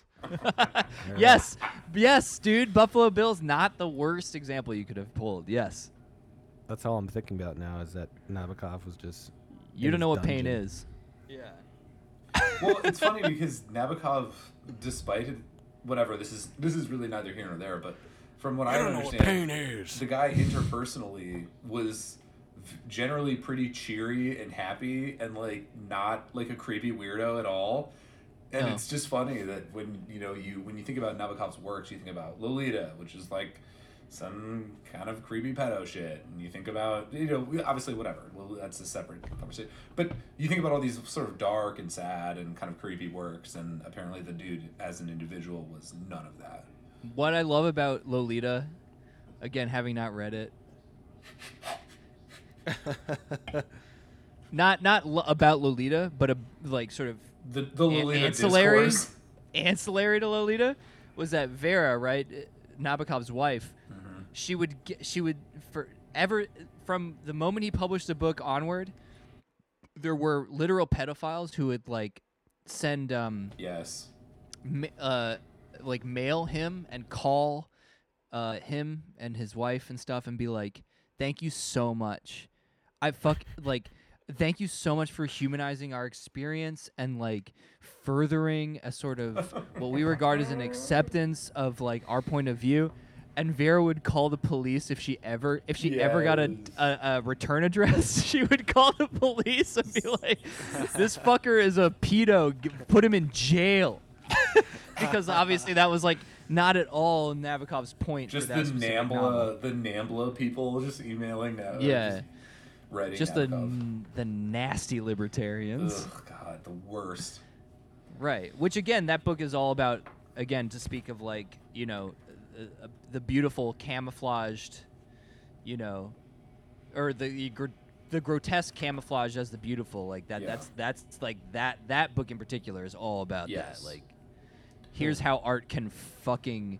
In a way that kind of, I was thinking of Bolaño and like even stuff as crass as like science fiction, but like here's how something abhorrent can find purchase in the aesthetic mind if you're too like artistically inclined. Right. Which is funny because Nabokov is also somebody who is often attributed as being someone who, like we said before, Gabe, when you had this argument online, like Shout out to The Last Sisyphus.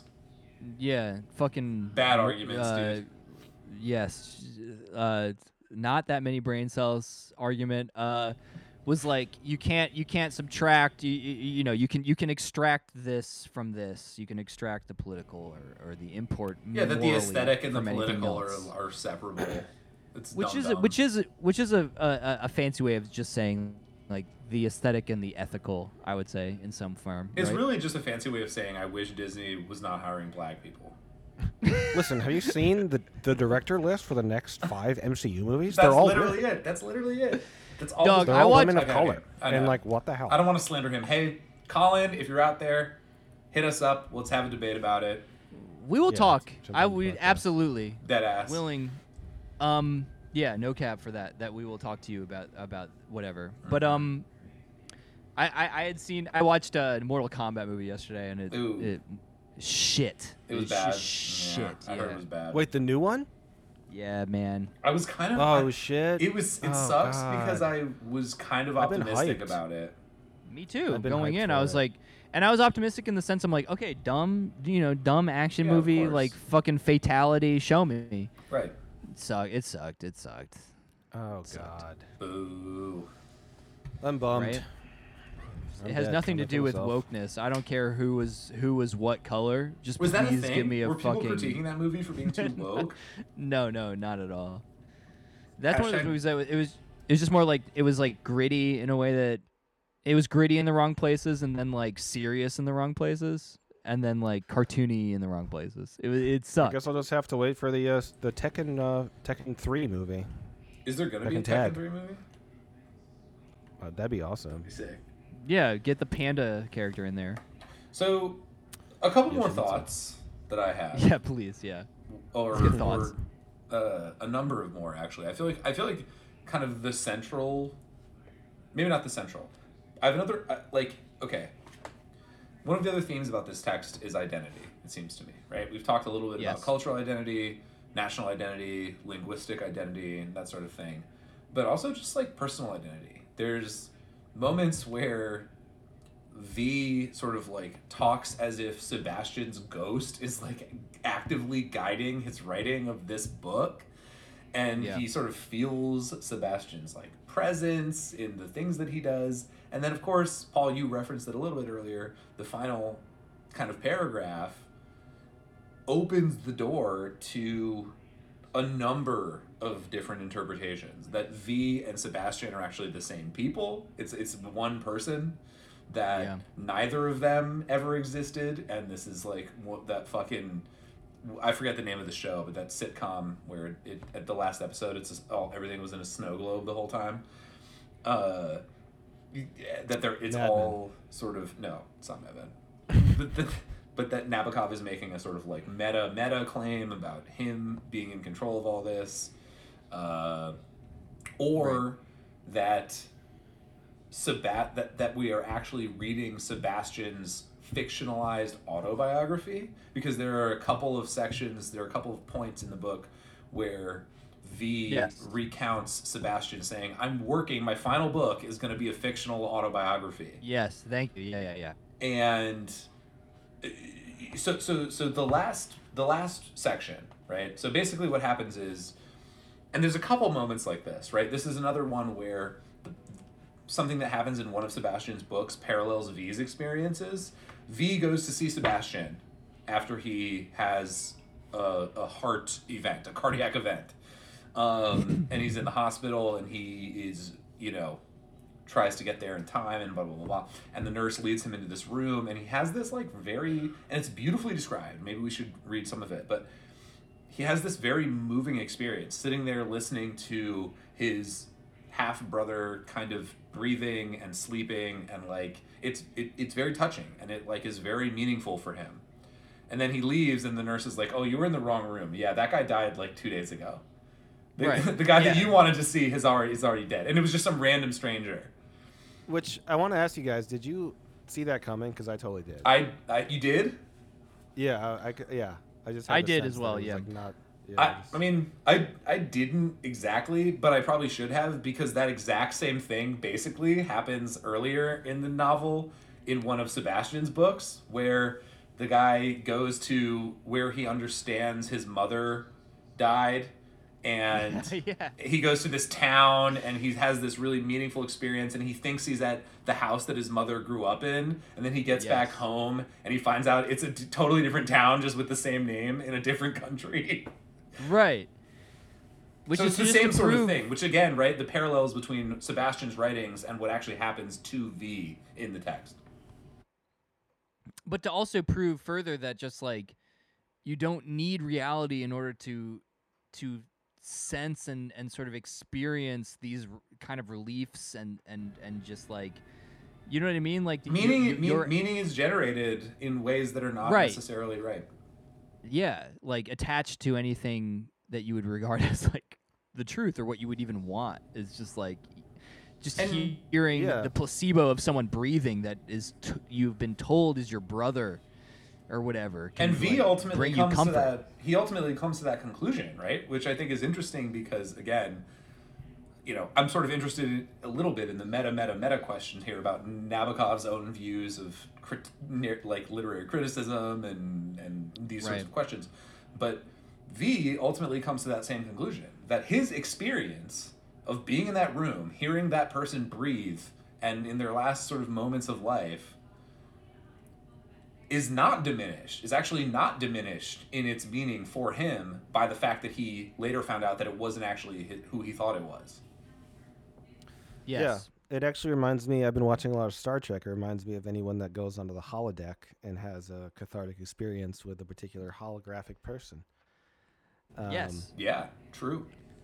And Yes. what if you find meeting as an actual person in the holodeck? Does that devalue those feelings you had in that moment? I'm not sure about the answer to that question. But I also wanted to say that Gabe, you said it relates to that person's mom who died earlier in the book, but it also relates to what Matt you said about the femme fatale. I forget his name, Helena. Well, so there's that's who Madame Lesurf says it was, but then V thinks it was her. Yeah. Yeah. Well, that kind of relates to that situation too. Is that like, I don't know, he gets meaning out of that situation, right? Even though we're not even sure if that was really the right person, but he came to the conclusion himself, and it was like, you know, a cathartic experience for him in that moment, even though he wasn't sure if it was her or not. And I just think that's I think there's a number of like moments where that becomes sort of a theme. Like meaning is made. It's not pre-existent. It's not found. Like it is constructed out of our engagements with situations. And it's yes. Review, it's made by someone like Sebastian, and then it's made in these very complicated ways when V is writing about Sebastian, because like those satisfactions from meaning making that are so individual affect V's willingness and ability to write about someone else. Like and that's history. That's how history is written, like you were saying, Paul, like, you know,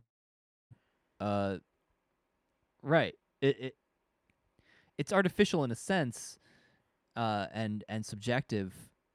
So therefore, like, always a grain of salt is necessary when taking someone's account of something, because at least one grain is necessary. Even your own personal account, you need to take with a grain of salt too, which I think is an thing. Dude, you're a postmodernist, bro. Maybe I am. I just realized it this episode.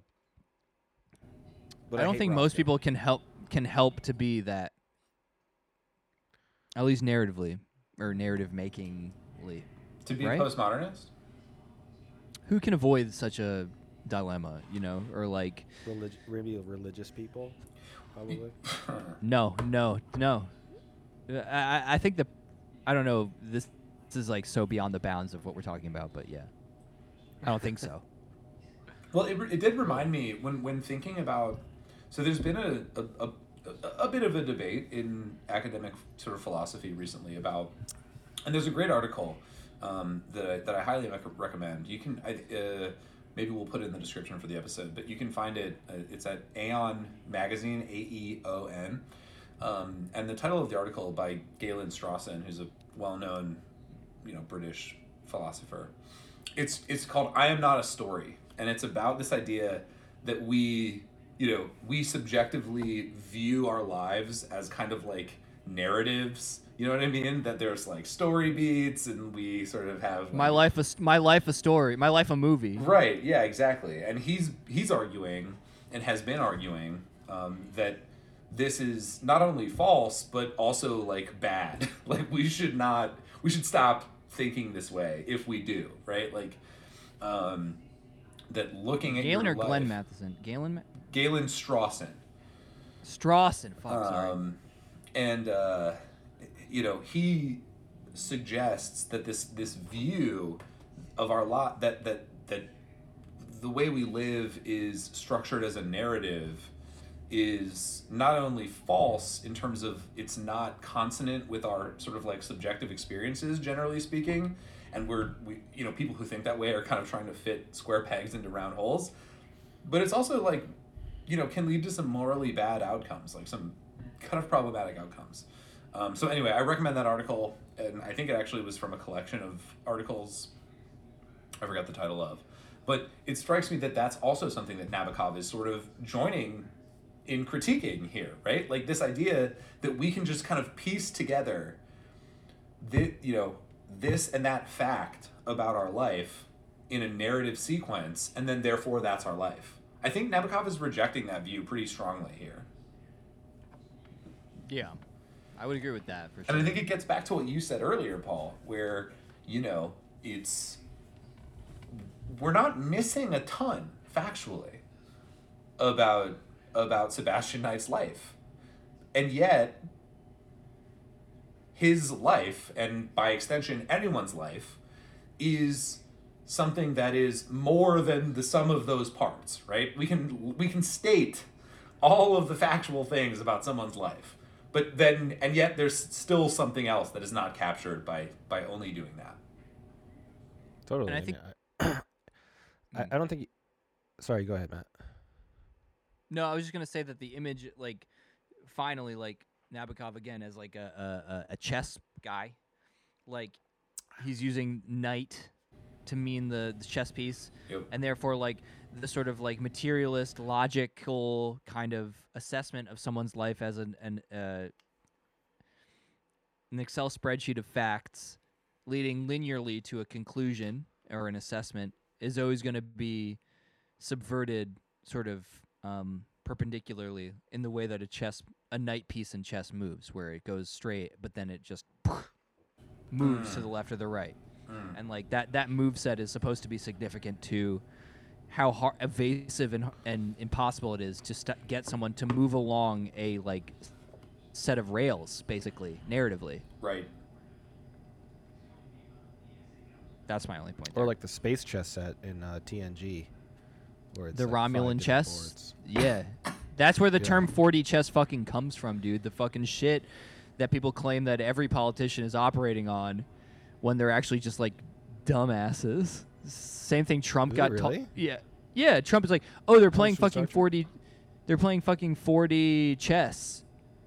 Trump. And it's just Romulan chess. And it's just Star Trek, and it's just J.J. Abrams. J.J. No, Abrams, don't say that. J.J. Abrams, friend of the pod. Come on, buddy.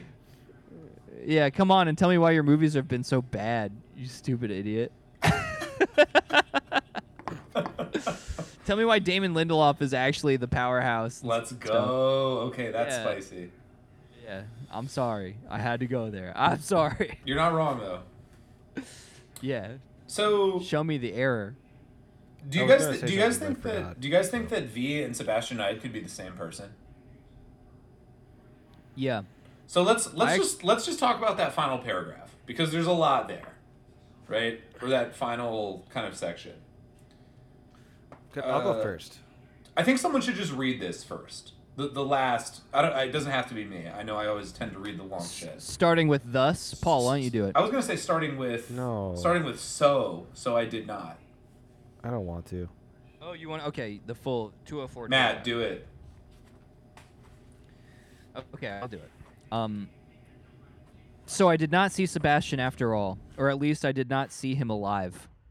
But those few minutes I spent listening to what I thought was his breathing changed my life as completely as it would have been changed had Sebastian spoken to me before dying.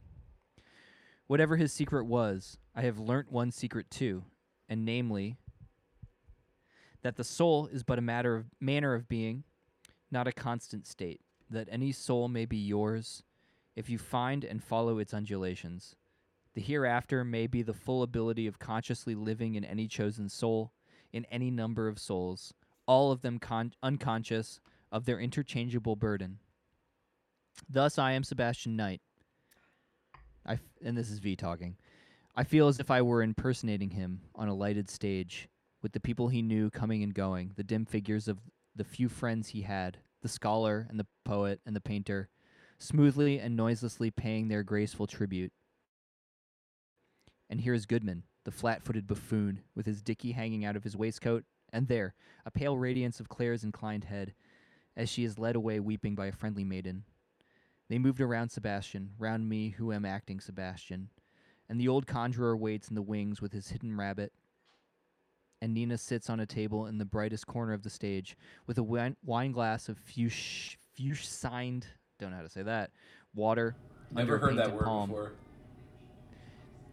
I think fuchsia is the color that Nabokov attributes to time as an element, which is in the preface. Under a painted palm. And then the masquerade draws to a close. The bald little prompter shuts his book as the light fades gently. The end. They all go back to their everyday life, and Clara goes back to her grave. But the hero remains, for, try as I may, I cannot get out of my part. Sebastian's mask clings to my face. The likeness will not be washed off. I am Sebastian, or Sebastian is I, or perhaps we both are someone whom neither of us knows. Goddamn. Bladow! And this movie, The Mask. This movie. This movie is The Mask, starring Jim is Carrey. The Mask. Somebody stop me. and the I have Son to of admit- Mask, starring Jamie Kennedy. I have to admit, for whatever reason, I thought of The Mask too when he said that. I don't know Well, why. just the word mask, probably. V is just Yeah. Jim Carrey, and the end of the book is just him looking at the reader and just being, I smoke it. It's smoky. Somebody stop me. And it's like, who are you? Are you the cartoon character green guy? Or are you Jim Carrey? Ugh. I don't And it's know. like I kind of IDK. read this. I read it as kind of like a Blade Runner is Decker replicant situation, but I am leaning towards him being. I feel like he just gives away his cards in a good way. Like this is a fictionalized biography, and I am both of these people. I'll tell you what. That's That's pretty astute of you, Paul. Blade Runner 2049 was written by the same screenwriters as Blade Runner, the first Blade Runner, and know. they are huge Nabokov fans who reference Pale Fire and Blade Runner 2049 all over the fucking place. They do, huh? Yes, it's not even a joke. Like That's interesting. those read do that that just so I the can get a main. better I viewing forget of who. I forget the 2049. name of the guy. Yeah, but like no joke, Blade Runner, the first one, is probably referencing Nabokov a ton.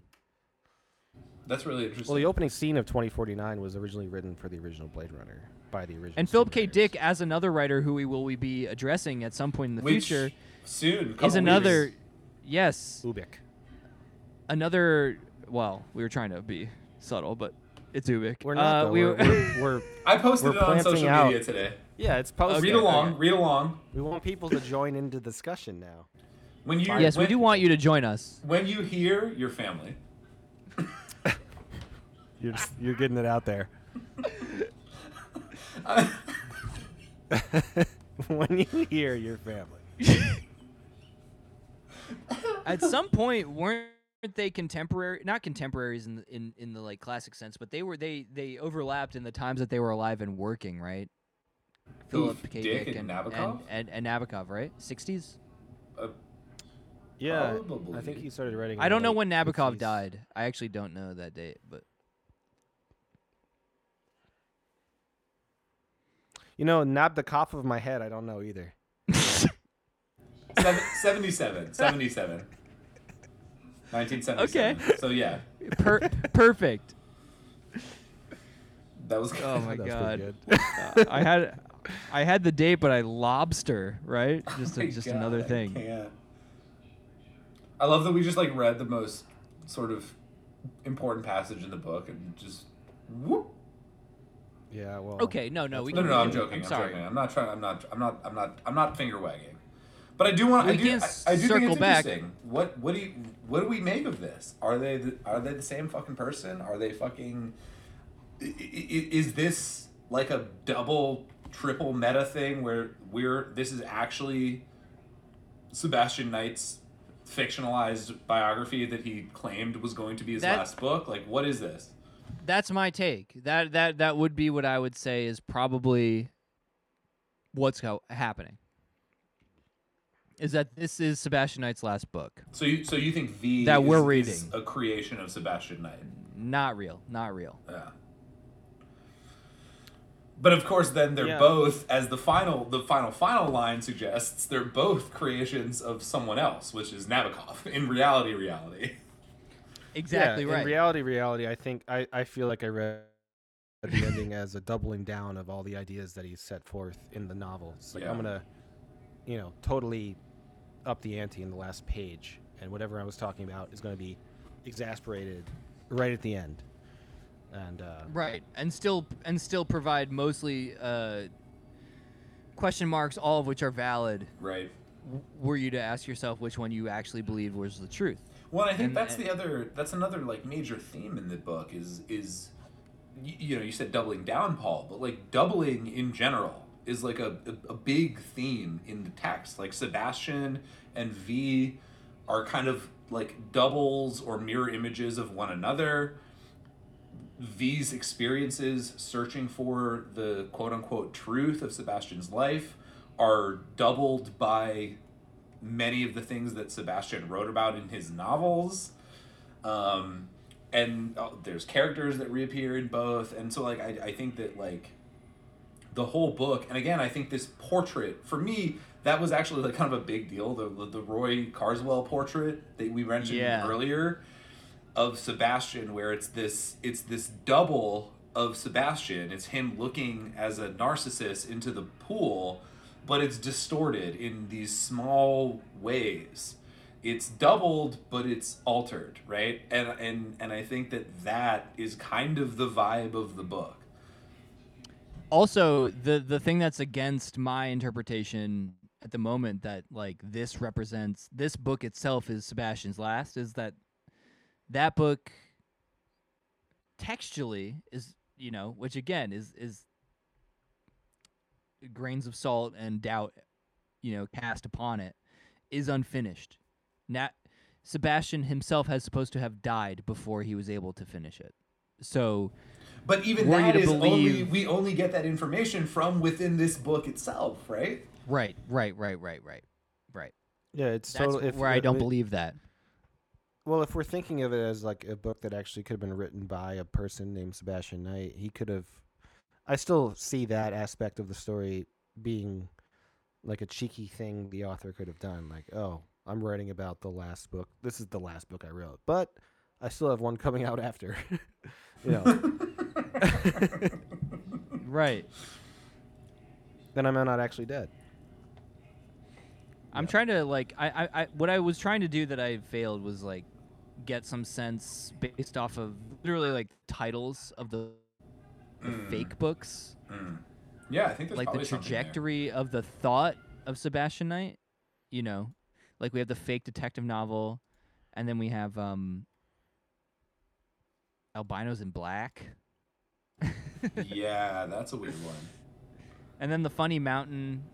I thought of the Magic Mountain. I don't know if that's correct. I don't really know what it is. I think it's a short story collection. Success, right?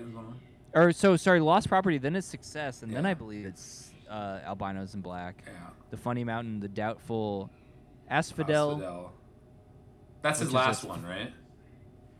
Yes, which is a flower associated with death and Persephone and things like this. Right. And maybe there was a title to the fictitious autobiography, but I didn't catch it. I don't think so. I don't think it was there. 5 books, I believe, in total. Yep.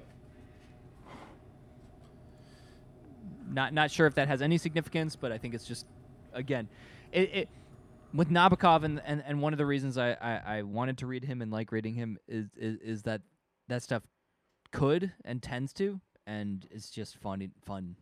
It's just fun to try and guess if that's true.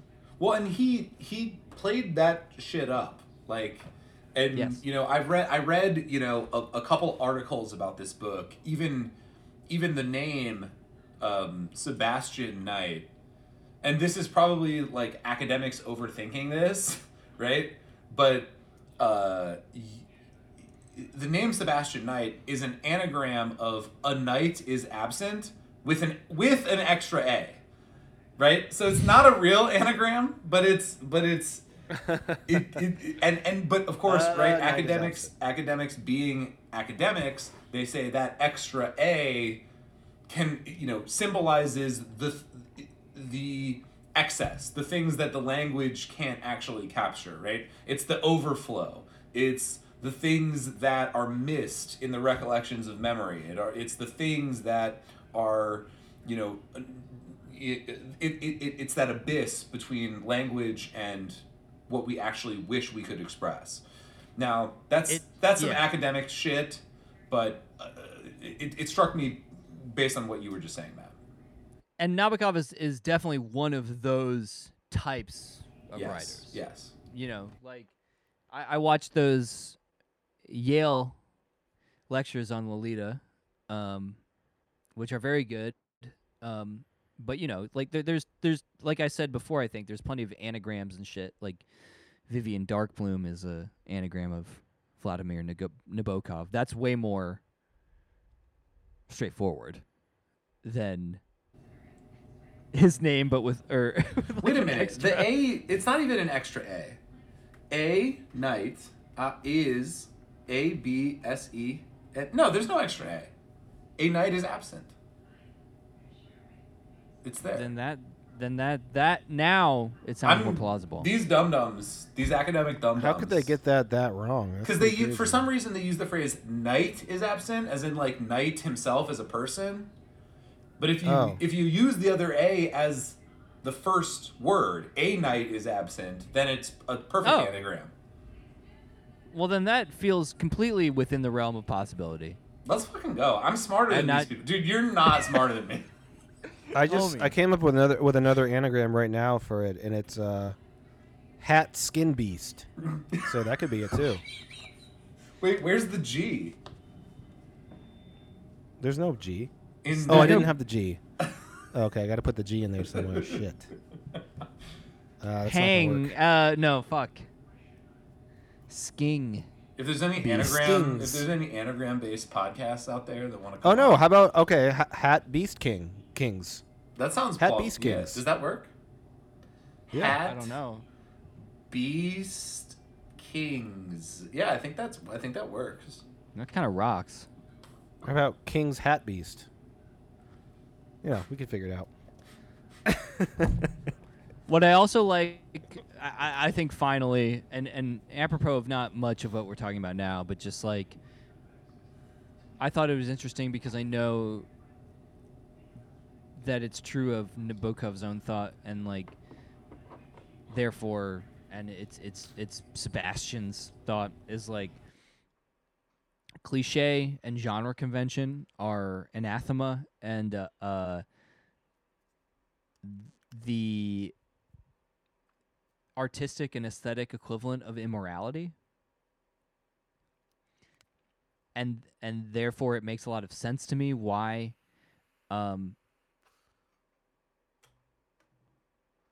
some of these what would be regarded as postmodern issues, right, referential reverberations through time, fractured identities and fractured identity, the meaning, how you're beholden to who, language, and whether language has a somewhat more direct, like, cause, like that might have less to do with what the normal postmodern hang-ups are, which is just that it's boring, and and that like it's lazy, and laziness is immoral, and aesthetic novelty is the only way to prove that you are not just some fucking hack, and that you are not resting on your laurels and being fat about your ability to write. kind of like Sebastian Knight did at points in his life. Well, that's what I'm saying is like Sebastian Knight adopts those same views, which were genuine views, I think, held by Nabokov. Again, brought up most importantly in Lolita, I think, as methods of couching great evil, because I think the difference between aesthetic immorality and actual immorality are complicated and pretty connected for him. Sure. Even if you don't agree with that being having an actual substantive connection, or it's like a kind of artist morality question as well, which is something we've never stopped arguing about. Basically. Yeah. No, definitely. Which Lolita is something that is still brought up. Yep. When we have that kind of discussion, Yep. like, because you can Lolita and then pedophilia, and then you just go straight to like what, Polanski or Woody Allen or any of this kind of stuff. It's still weirdly tied Jeffrey up. Epstein. All the Not great an artist. aesthetic works he Not produced. an artist.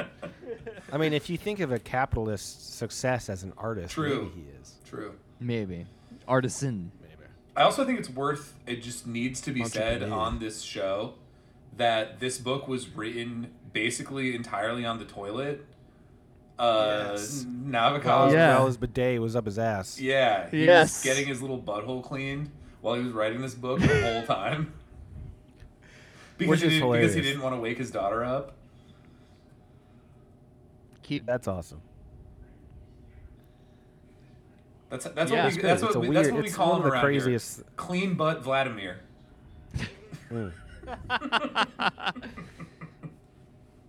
A clean butthole is a clean mind. So true. Any other thoughts, boys, before we go to the wrap up segments? No, not really. Oh.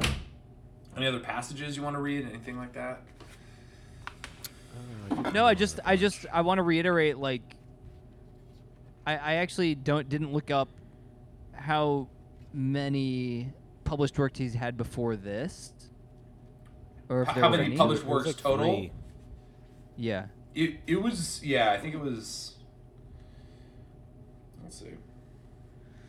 like I read. I forgot to mention that I read Pinin, but like, yeah, I know he had written some books before this one, and this was the first quote unquote English novel he wrote. But like,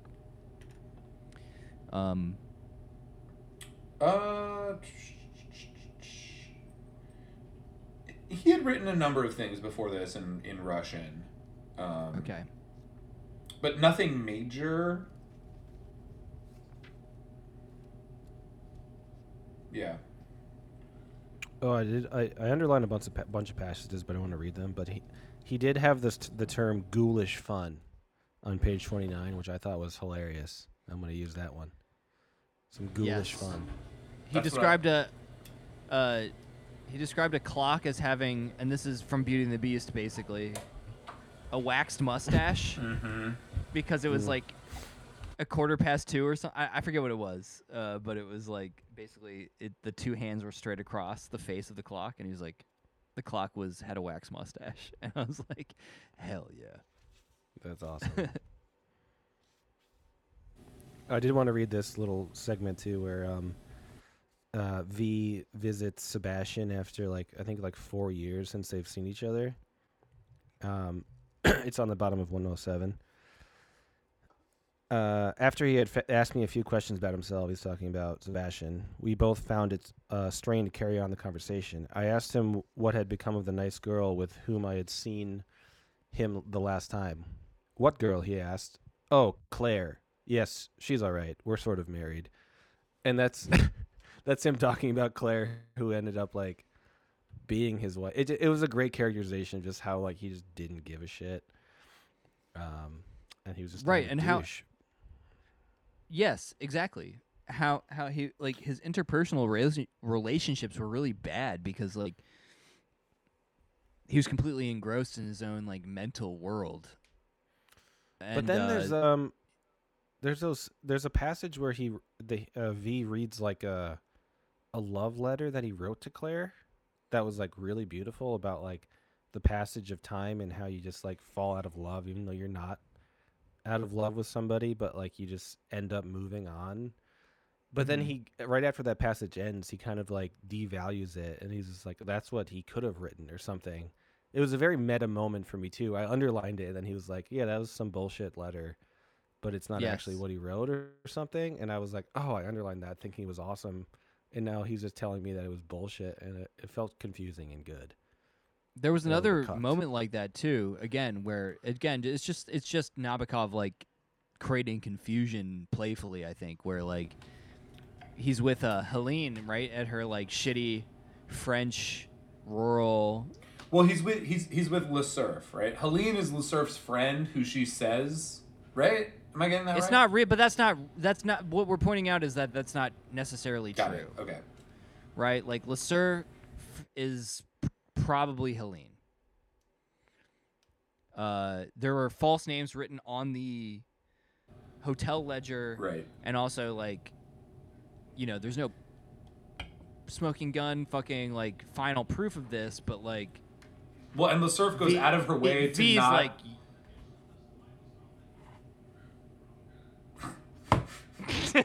yes. I was just Just gonna having say, to stare down. I was just gonna say, LeSurf goes out of her way to not let V actually interact with her friend, who she claims is the woman that he's after. Right. Yeah, well, she set up this whole scenario because she obviously wasn't the woman. So, yeah, right? That's how I read it. She was just like inviting her friend over, knowing that she wasn't the person, that it was her, you know. Yes, probably. Probably. And V leaves for that reason. He's like, okay, you're clearly the mercurial, mischievous woman who seems the most likely to have made my half brother so depressed that he had a heart attack. like, you know what I mean? Like, I guess. So I'm gonna leave before I get embroiled in more of this shit. But It's yeah, just I more don't proof have that any more passages. The witness is an unreliable narrator. I just have one more passage that I think is kind of, you know, for me, emblematic of a lot of this, sort of some of these themes. And this is when he's on his way to LeSurf's kind of like country home, where he's going to meet who he thinks is Helene, who she's told him who Helene is. Right. This is on 164. I started at 9 in the morning so as to reach Lescaut around noon as arranged. I was already boarding the train when I realized with a shock that on my way I should pass Saint-Damier, where Sebastian had died and was buried. Here I had traveled one unforgettable night, but now I failed to recognize anything. When the train stopped for a minute at the little Saint-Damier platform, its inscription alone told me that I had been there. The place looked so simple and staid and definite compared to the distorted dream impression which lingered in my memory. Or was it distorted now? And I just think that that's it. Like, that is, in so many ways, such a distillation of so much of the book. Like, that this experience that I'm having is distorted versus my memory of it.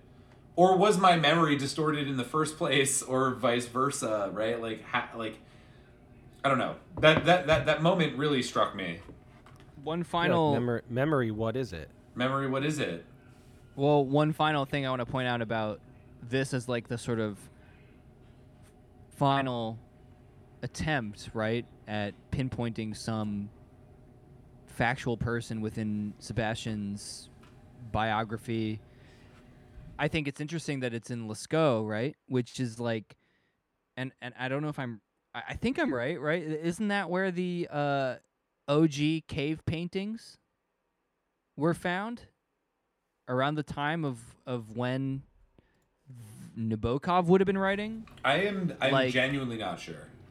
Like the basically like the origin of the early pictorial representations of like the prior evolutionary Yeah, species you're right. to Homo You're sapien. right, man. Yes. Good job. A+. Which That's is like A+. essentially That's A+ work, dude. I get extra credit. It's spelled differently cheers. in this text as it is in real life. Oh. Well, that means I could be wrong. A-. But E versus A. Lisco or Lasco? I don't know. E It might not equals MC matter. Squared. I guess my only point was just like you get the first quote I would guess quote unquote historical accounting by humans interpreted by later humans of like their behaviors and their life and things like that. Again, that might be what Gabe described as a very academic response to like this shit, but I don't know. I don't think it's I don't think it's overly academic at all. I mean, I think, you know, again, barring us just being wrong that there's a town Lisco with an E and one with an A. Okay, whatever. Sure, yeah. But assuming they're the same place, I don't think it's a weird connection at all, because that's like one of the first recorded, you know, instances of humans attempting to express themselves via symbols. And that's Yes, what this fucking yeah. book is about. Like, Yeah, and yes, and the yes. ways that fails. Yes. So I actually think that's a really fucking important connection for sure. That's the only one. The last thing I wanted to sort of Hail Mary I wanted to throw. I don't think it's a This Hail one. Mary. I love it. Thank you, Gabriel. So academic of you. Thanks, man. I think the last Hail Mary I want to throw is that anagram you said of Sebastian Knight. Gabe, what was it again? A knight is absent. Yeah. It reminds me a little bit of Tom Riddle in I Am Voldemort and All right. Let me take a piss. So while Matt takes a piss, I'll introduce a segment. This is one of the fan favorite segments on the show, according to nobody. according to nobody. Because nobody's ever listened this far into the show. Where It's definitely a host favorite segment. It's definitely a host favorite segment. Where we call it, we literally just read another book, which is where we get to indulge our teenage dumb brains and put all of the characters, not all, but the important characters from the book that we just read into respective Harry Potter houses. And When you say it that earnestly, it just makes me laugh. It's just so stupid. I'm very having this, no, I'm offended. It's not stupid. This is important. This is important work we're doing. It is important, and I agree. It's just This is gonna go down in history when Harry Potter houses take the place of astrology and tarot. Then they're gonna refer to this podcast and be like, their arguments about Harry Potter houses are the best. They're actually very smart. It will be actually in the history books. These guys smart. They more deeply analyzed Harry Potter houses than even JK. JK herself, who is canceled, by the way. She doesn't even have a right to do it anymore. She's Right. canceled. You've given up control of these concepts. Yeah. Totally. All right, Matt, the segment is introduced, and Okay. So who do we think is worth? So obviously Sebastian and V, right? Assuming they're real people. Yeah. Maybe Claire. I would say probably Sebastian and V are basically the only people worth exploring that idea. You don't think Claire? No. No. Wow. I'm okay with just doing the two. All right. I feel bad for Claire. I think Claire got the short end of the stick. Her life seems disproportionately tragic to what she was and attempted to do, and As the greatest American president would say, sad. sad, dude. She thought seemed you were fucking gonna say sick, Abraham Lincoln. but I don't know enough about her, man. All right. That I scene, think- I'm not gonna say I teared up, but that scene where V kind of like pulls back from like accosting her because she just is so pathetic and like blind and pregnant. She's pregnant in that scene, right? Yeah, yeah. Oh God, so depressing. I know, man. Anyway, all right, let's do it then. V. The fact that V and Sebastian are potentially the same person is apropos. It adds an interesting dynamic. So does that mean we have to have the same answer for both? No, but maybe. I think I might have different. I'm gonna say Sebastian is a Ravenclaw. Interesting. A dirty, saucy, slimy Ravenclaw. That's interesting. Okay, why Yeah. Ravenclaw? Well, he's just all about his freaking art, dude. He's a freaking artist living to make art and literature, and that's all he cares about. And he's not overly concerned. He's not like a Slytherin. He's not overly concerned with like image or anything. He's just. But like, he is wants to overly make concerned with freaking work. himself. So. Yeah, but there's Doesn't mean there's he a has to be a lack of Slytherin. there's a lack of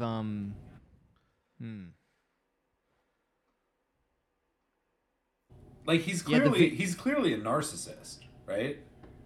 Yes, he gets a painting where that's the idea, but I don't know if that's actually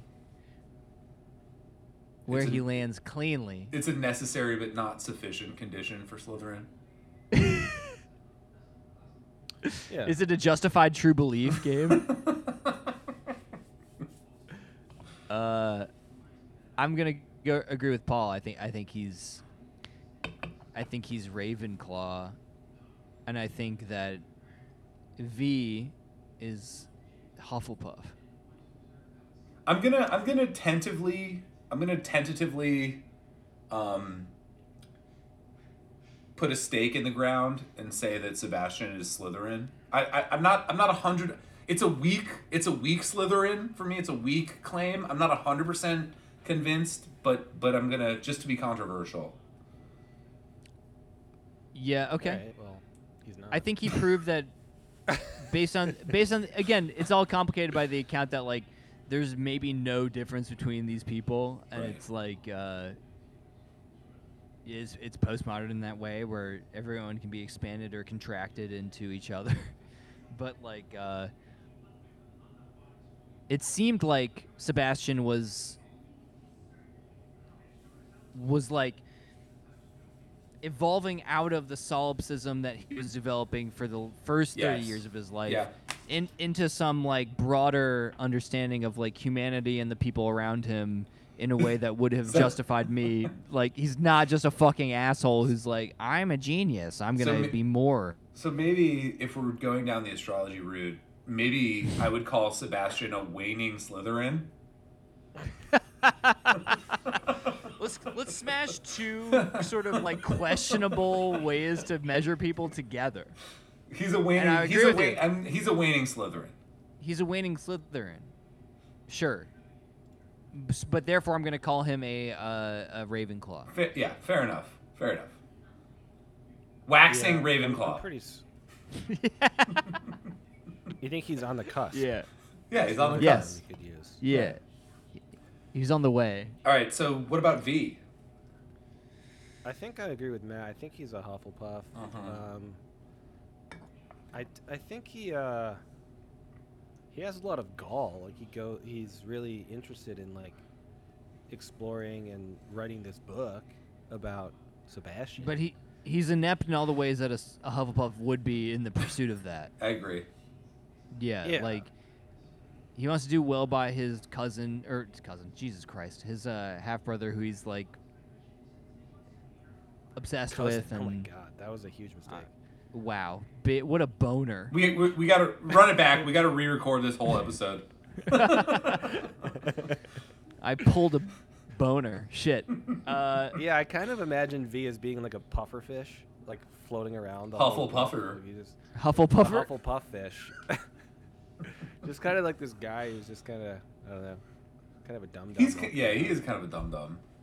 But it's also Yeah. fun. Okay, I will just say this, though. One of the other small things that I found really funny is that V so often is like, Sebastian Knight is the best writer. I'm such a fucking idiot loser compared to him. And it comes right before a section where it's supposed to be V's writing that is beautiful and really good and like very like and so I think it's really sort of, again, this sort of like performative contradiction in V's description of his own experience and his understanding of Sebastian's life, where he's just like, oh my god, Sebastian was this fucking genius and I'm like this dumb idiot.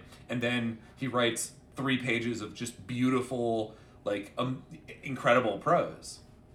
Yes. Well, I think that, but it's not him, right? If we all think that V doesn't exist, then it was Sebastian Yeah, writing it. that's right. That's Yes. It's a big Because it's a big thing. right. Yep. Because that's like the, you know, again, to bring it to a book I've never fucking read, and I'm sorry. But like one of the things about Lolita was everyone's like, why is Humbert so good at saying how he feels and expressing beautifully his situation and his ideas? And it's because it's It's the like 'cause writer it's that wrote not- the words. Yeah, it's just like not him. Humbert is It's not him. Humbert is the OG Gooner. Is that his name in the book? Yeah. Good lord. Humpy Humbert, dude. It's more like Cumbert. Yes, 100%. Coombert. Cooper Humpy Gooner. All right. So my final votes are R Claw, H Puff. Yeah, my final vote Same. is waxing Slytherin and Hufflepuff and full Hufflepuff. Got you. All right, great. I love that for us. All right, boys. What are we giving this book out of 5? So Matt has to go was last, yeah. 'cause it was his pick. I can go first. To me, this is a bullseye 4.00. I thought it was obviously like at points deeply beautiful, like writing wise. I thought it was complex, brought up a lot of interesting issues. I thought, again, it's probably unfair, but I was just because it's not right. Like, we make jokes, every book is a sequel to every other book, but at the same time, you can't necessarily compare. But I couldn't help comparing this to the Museum of Unconditional Surrender in terms of questions of memory, identity, history, like personal sort of place and connection. And I like that book significantly more than I like this one, which is reflected in my score. Still a high score. 4.0 is good. Yeah, no, it's very good. It's a very Very good. good. I thought it Very was good. excellent. I enjoyed it deeply. Yeah, I think I'm gonna have to give it a 3.80. It was a good book. I liked it. I Still thought the tight. writing is beautiful. It just like makes you want to read more. I'm gonna read Lolita next because I feel like it's about time. Let's do it on the pod. Well, maybe we should. But yeah, I mean, I don't know. I like the postmodern ideas that were brought up. I liked the characterizations, even though they were very, meta characterizations and you don't know what to believe. But yeah, I think Nabokov is just obviously, everyone always says it, but he's a brilliant writer. He's also really funny. Like, there were some funny moments. Yeah. Definitely. Cheeky moments. And overall, there wasn't like this overall darkness to it either that I kind of expected out of Nabokov. That I don't know why I did. I just thought, when I think of a Lolita, I think of just like this dark book, but maybe that. Well, the book is themes are written in a dark. similar style. They're Yes. just not represented that way. They're written kind of wholesomely. Like, this book felt wholesome to me. Like, I don't know. It made me feel good. Yeah. Okay, I'm 3.85. I love that. I love that. I mean, once again, me and Gabe find ourselves at it's the same. 4. It's a 4. Oh my God, It's I'm across the board outsider. 4, man. I'm the outsider. Barely. We're pretty fucking close. We're all pretty fucking close. This is a pretty unanimous decision here. Just like, even for Nabokov, right? I'm just aware of this being an early one for him. I see all of the shit that moves into his later works, which I think he's mostly known for the works post World War II. Yeah. I would say. Pale Fire, Lolita. Yes. Ada. Yep. And yeah, Lolita. I really want to reread all that stuff, and I want to revisit all his earlier stuff. But yeah, so yeah, a solid, just a 4. I like this book very much. Yep. Sweet.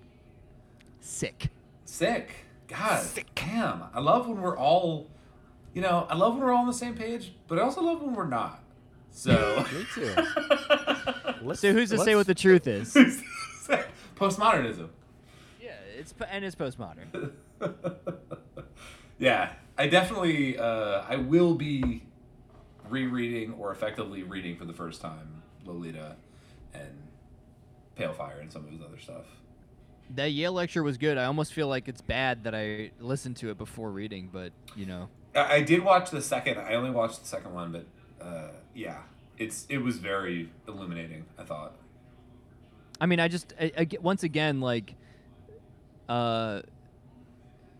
both as a sort of cringe metric and not, it feels like all these issues have just sort of increased their relevance and also Definitely. exponentially increased their the topic at hand in even a book like this has only become more complicated and over time. Yes, Basically, yes. it's just like all these concerns are now just this plus, and that's basically the situation we find ourselves in. So there's no harm. It's very helpful to see the originary sort of concerns and go And it's like, so- and now I- we're here. Again, I think it's so interesting, you know, thinking about Nabokov's own attitudes towards all this shit and how much he would have hated it and how much he hated even the level of literary criticism at his time, like during his lifetime, which was not like it would, you know, Derrida wasn't fucking writing yet, like none of that, you know, it was. I think that is so interesting that he seems to me to be clearly participating in those sort of discourses while also denouncing them personally, which again, And eventually he would be. exactly, yeah. Cool. Cool. All right. All right, everybody. If you're here still, you might like our Patreon. You might like the show enough to give us some money. Go check it out. Patreon.com/Spinecrackers. Subscribe to our YouTube channel, Twitter, Instagram, Facebook. We're everywhere. Yeah. We are the Panopticon. Legion. Yeah. And we are in love with you. That's right. love you. I love you so much.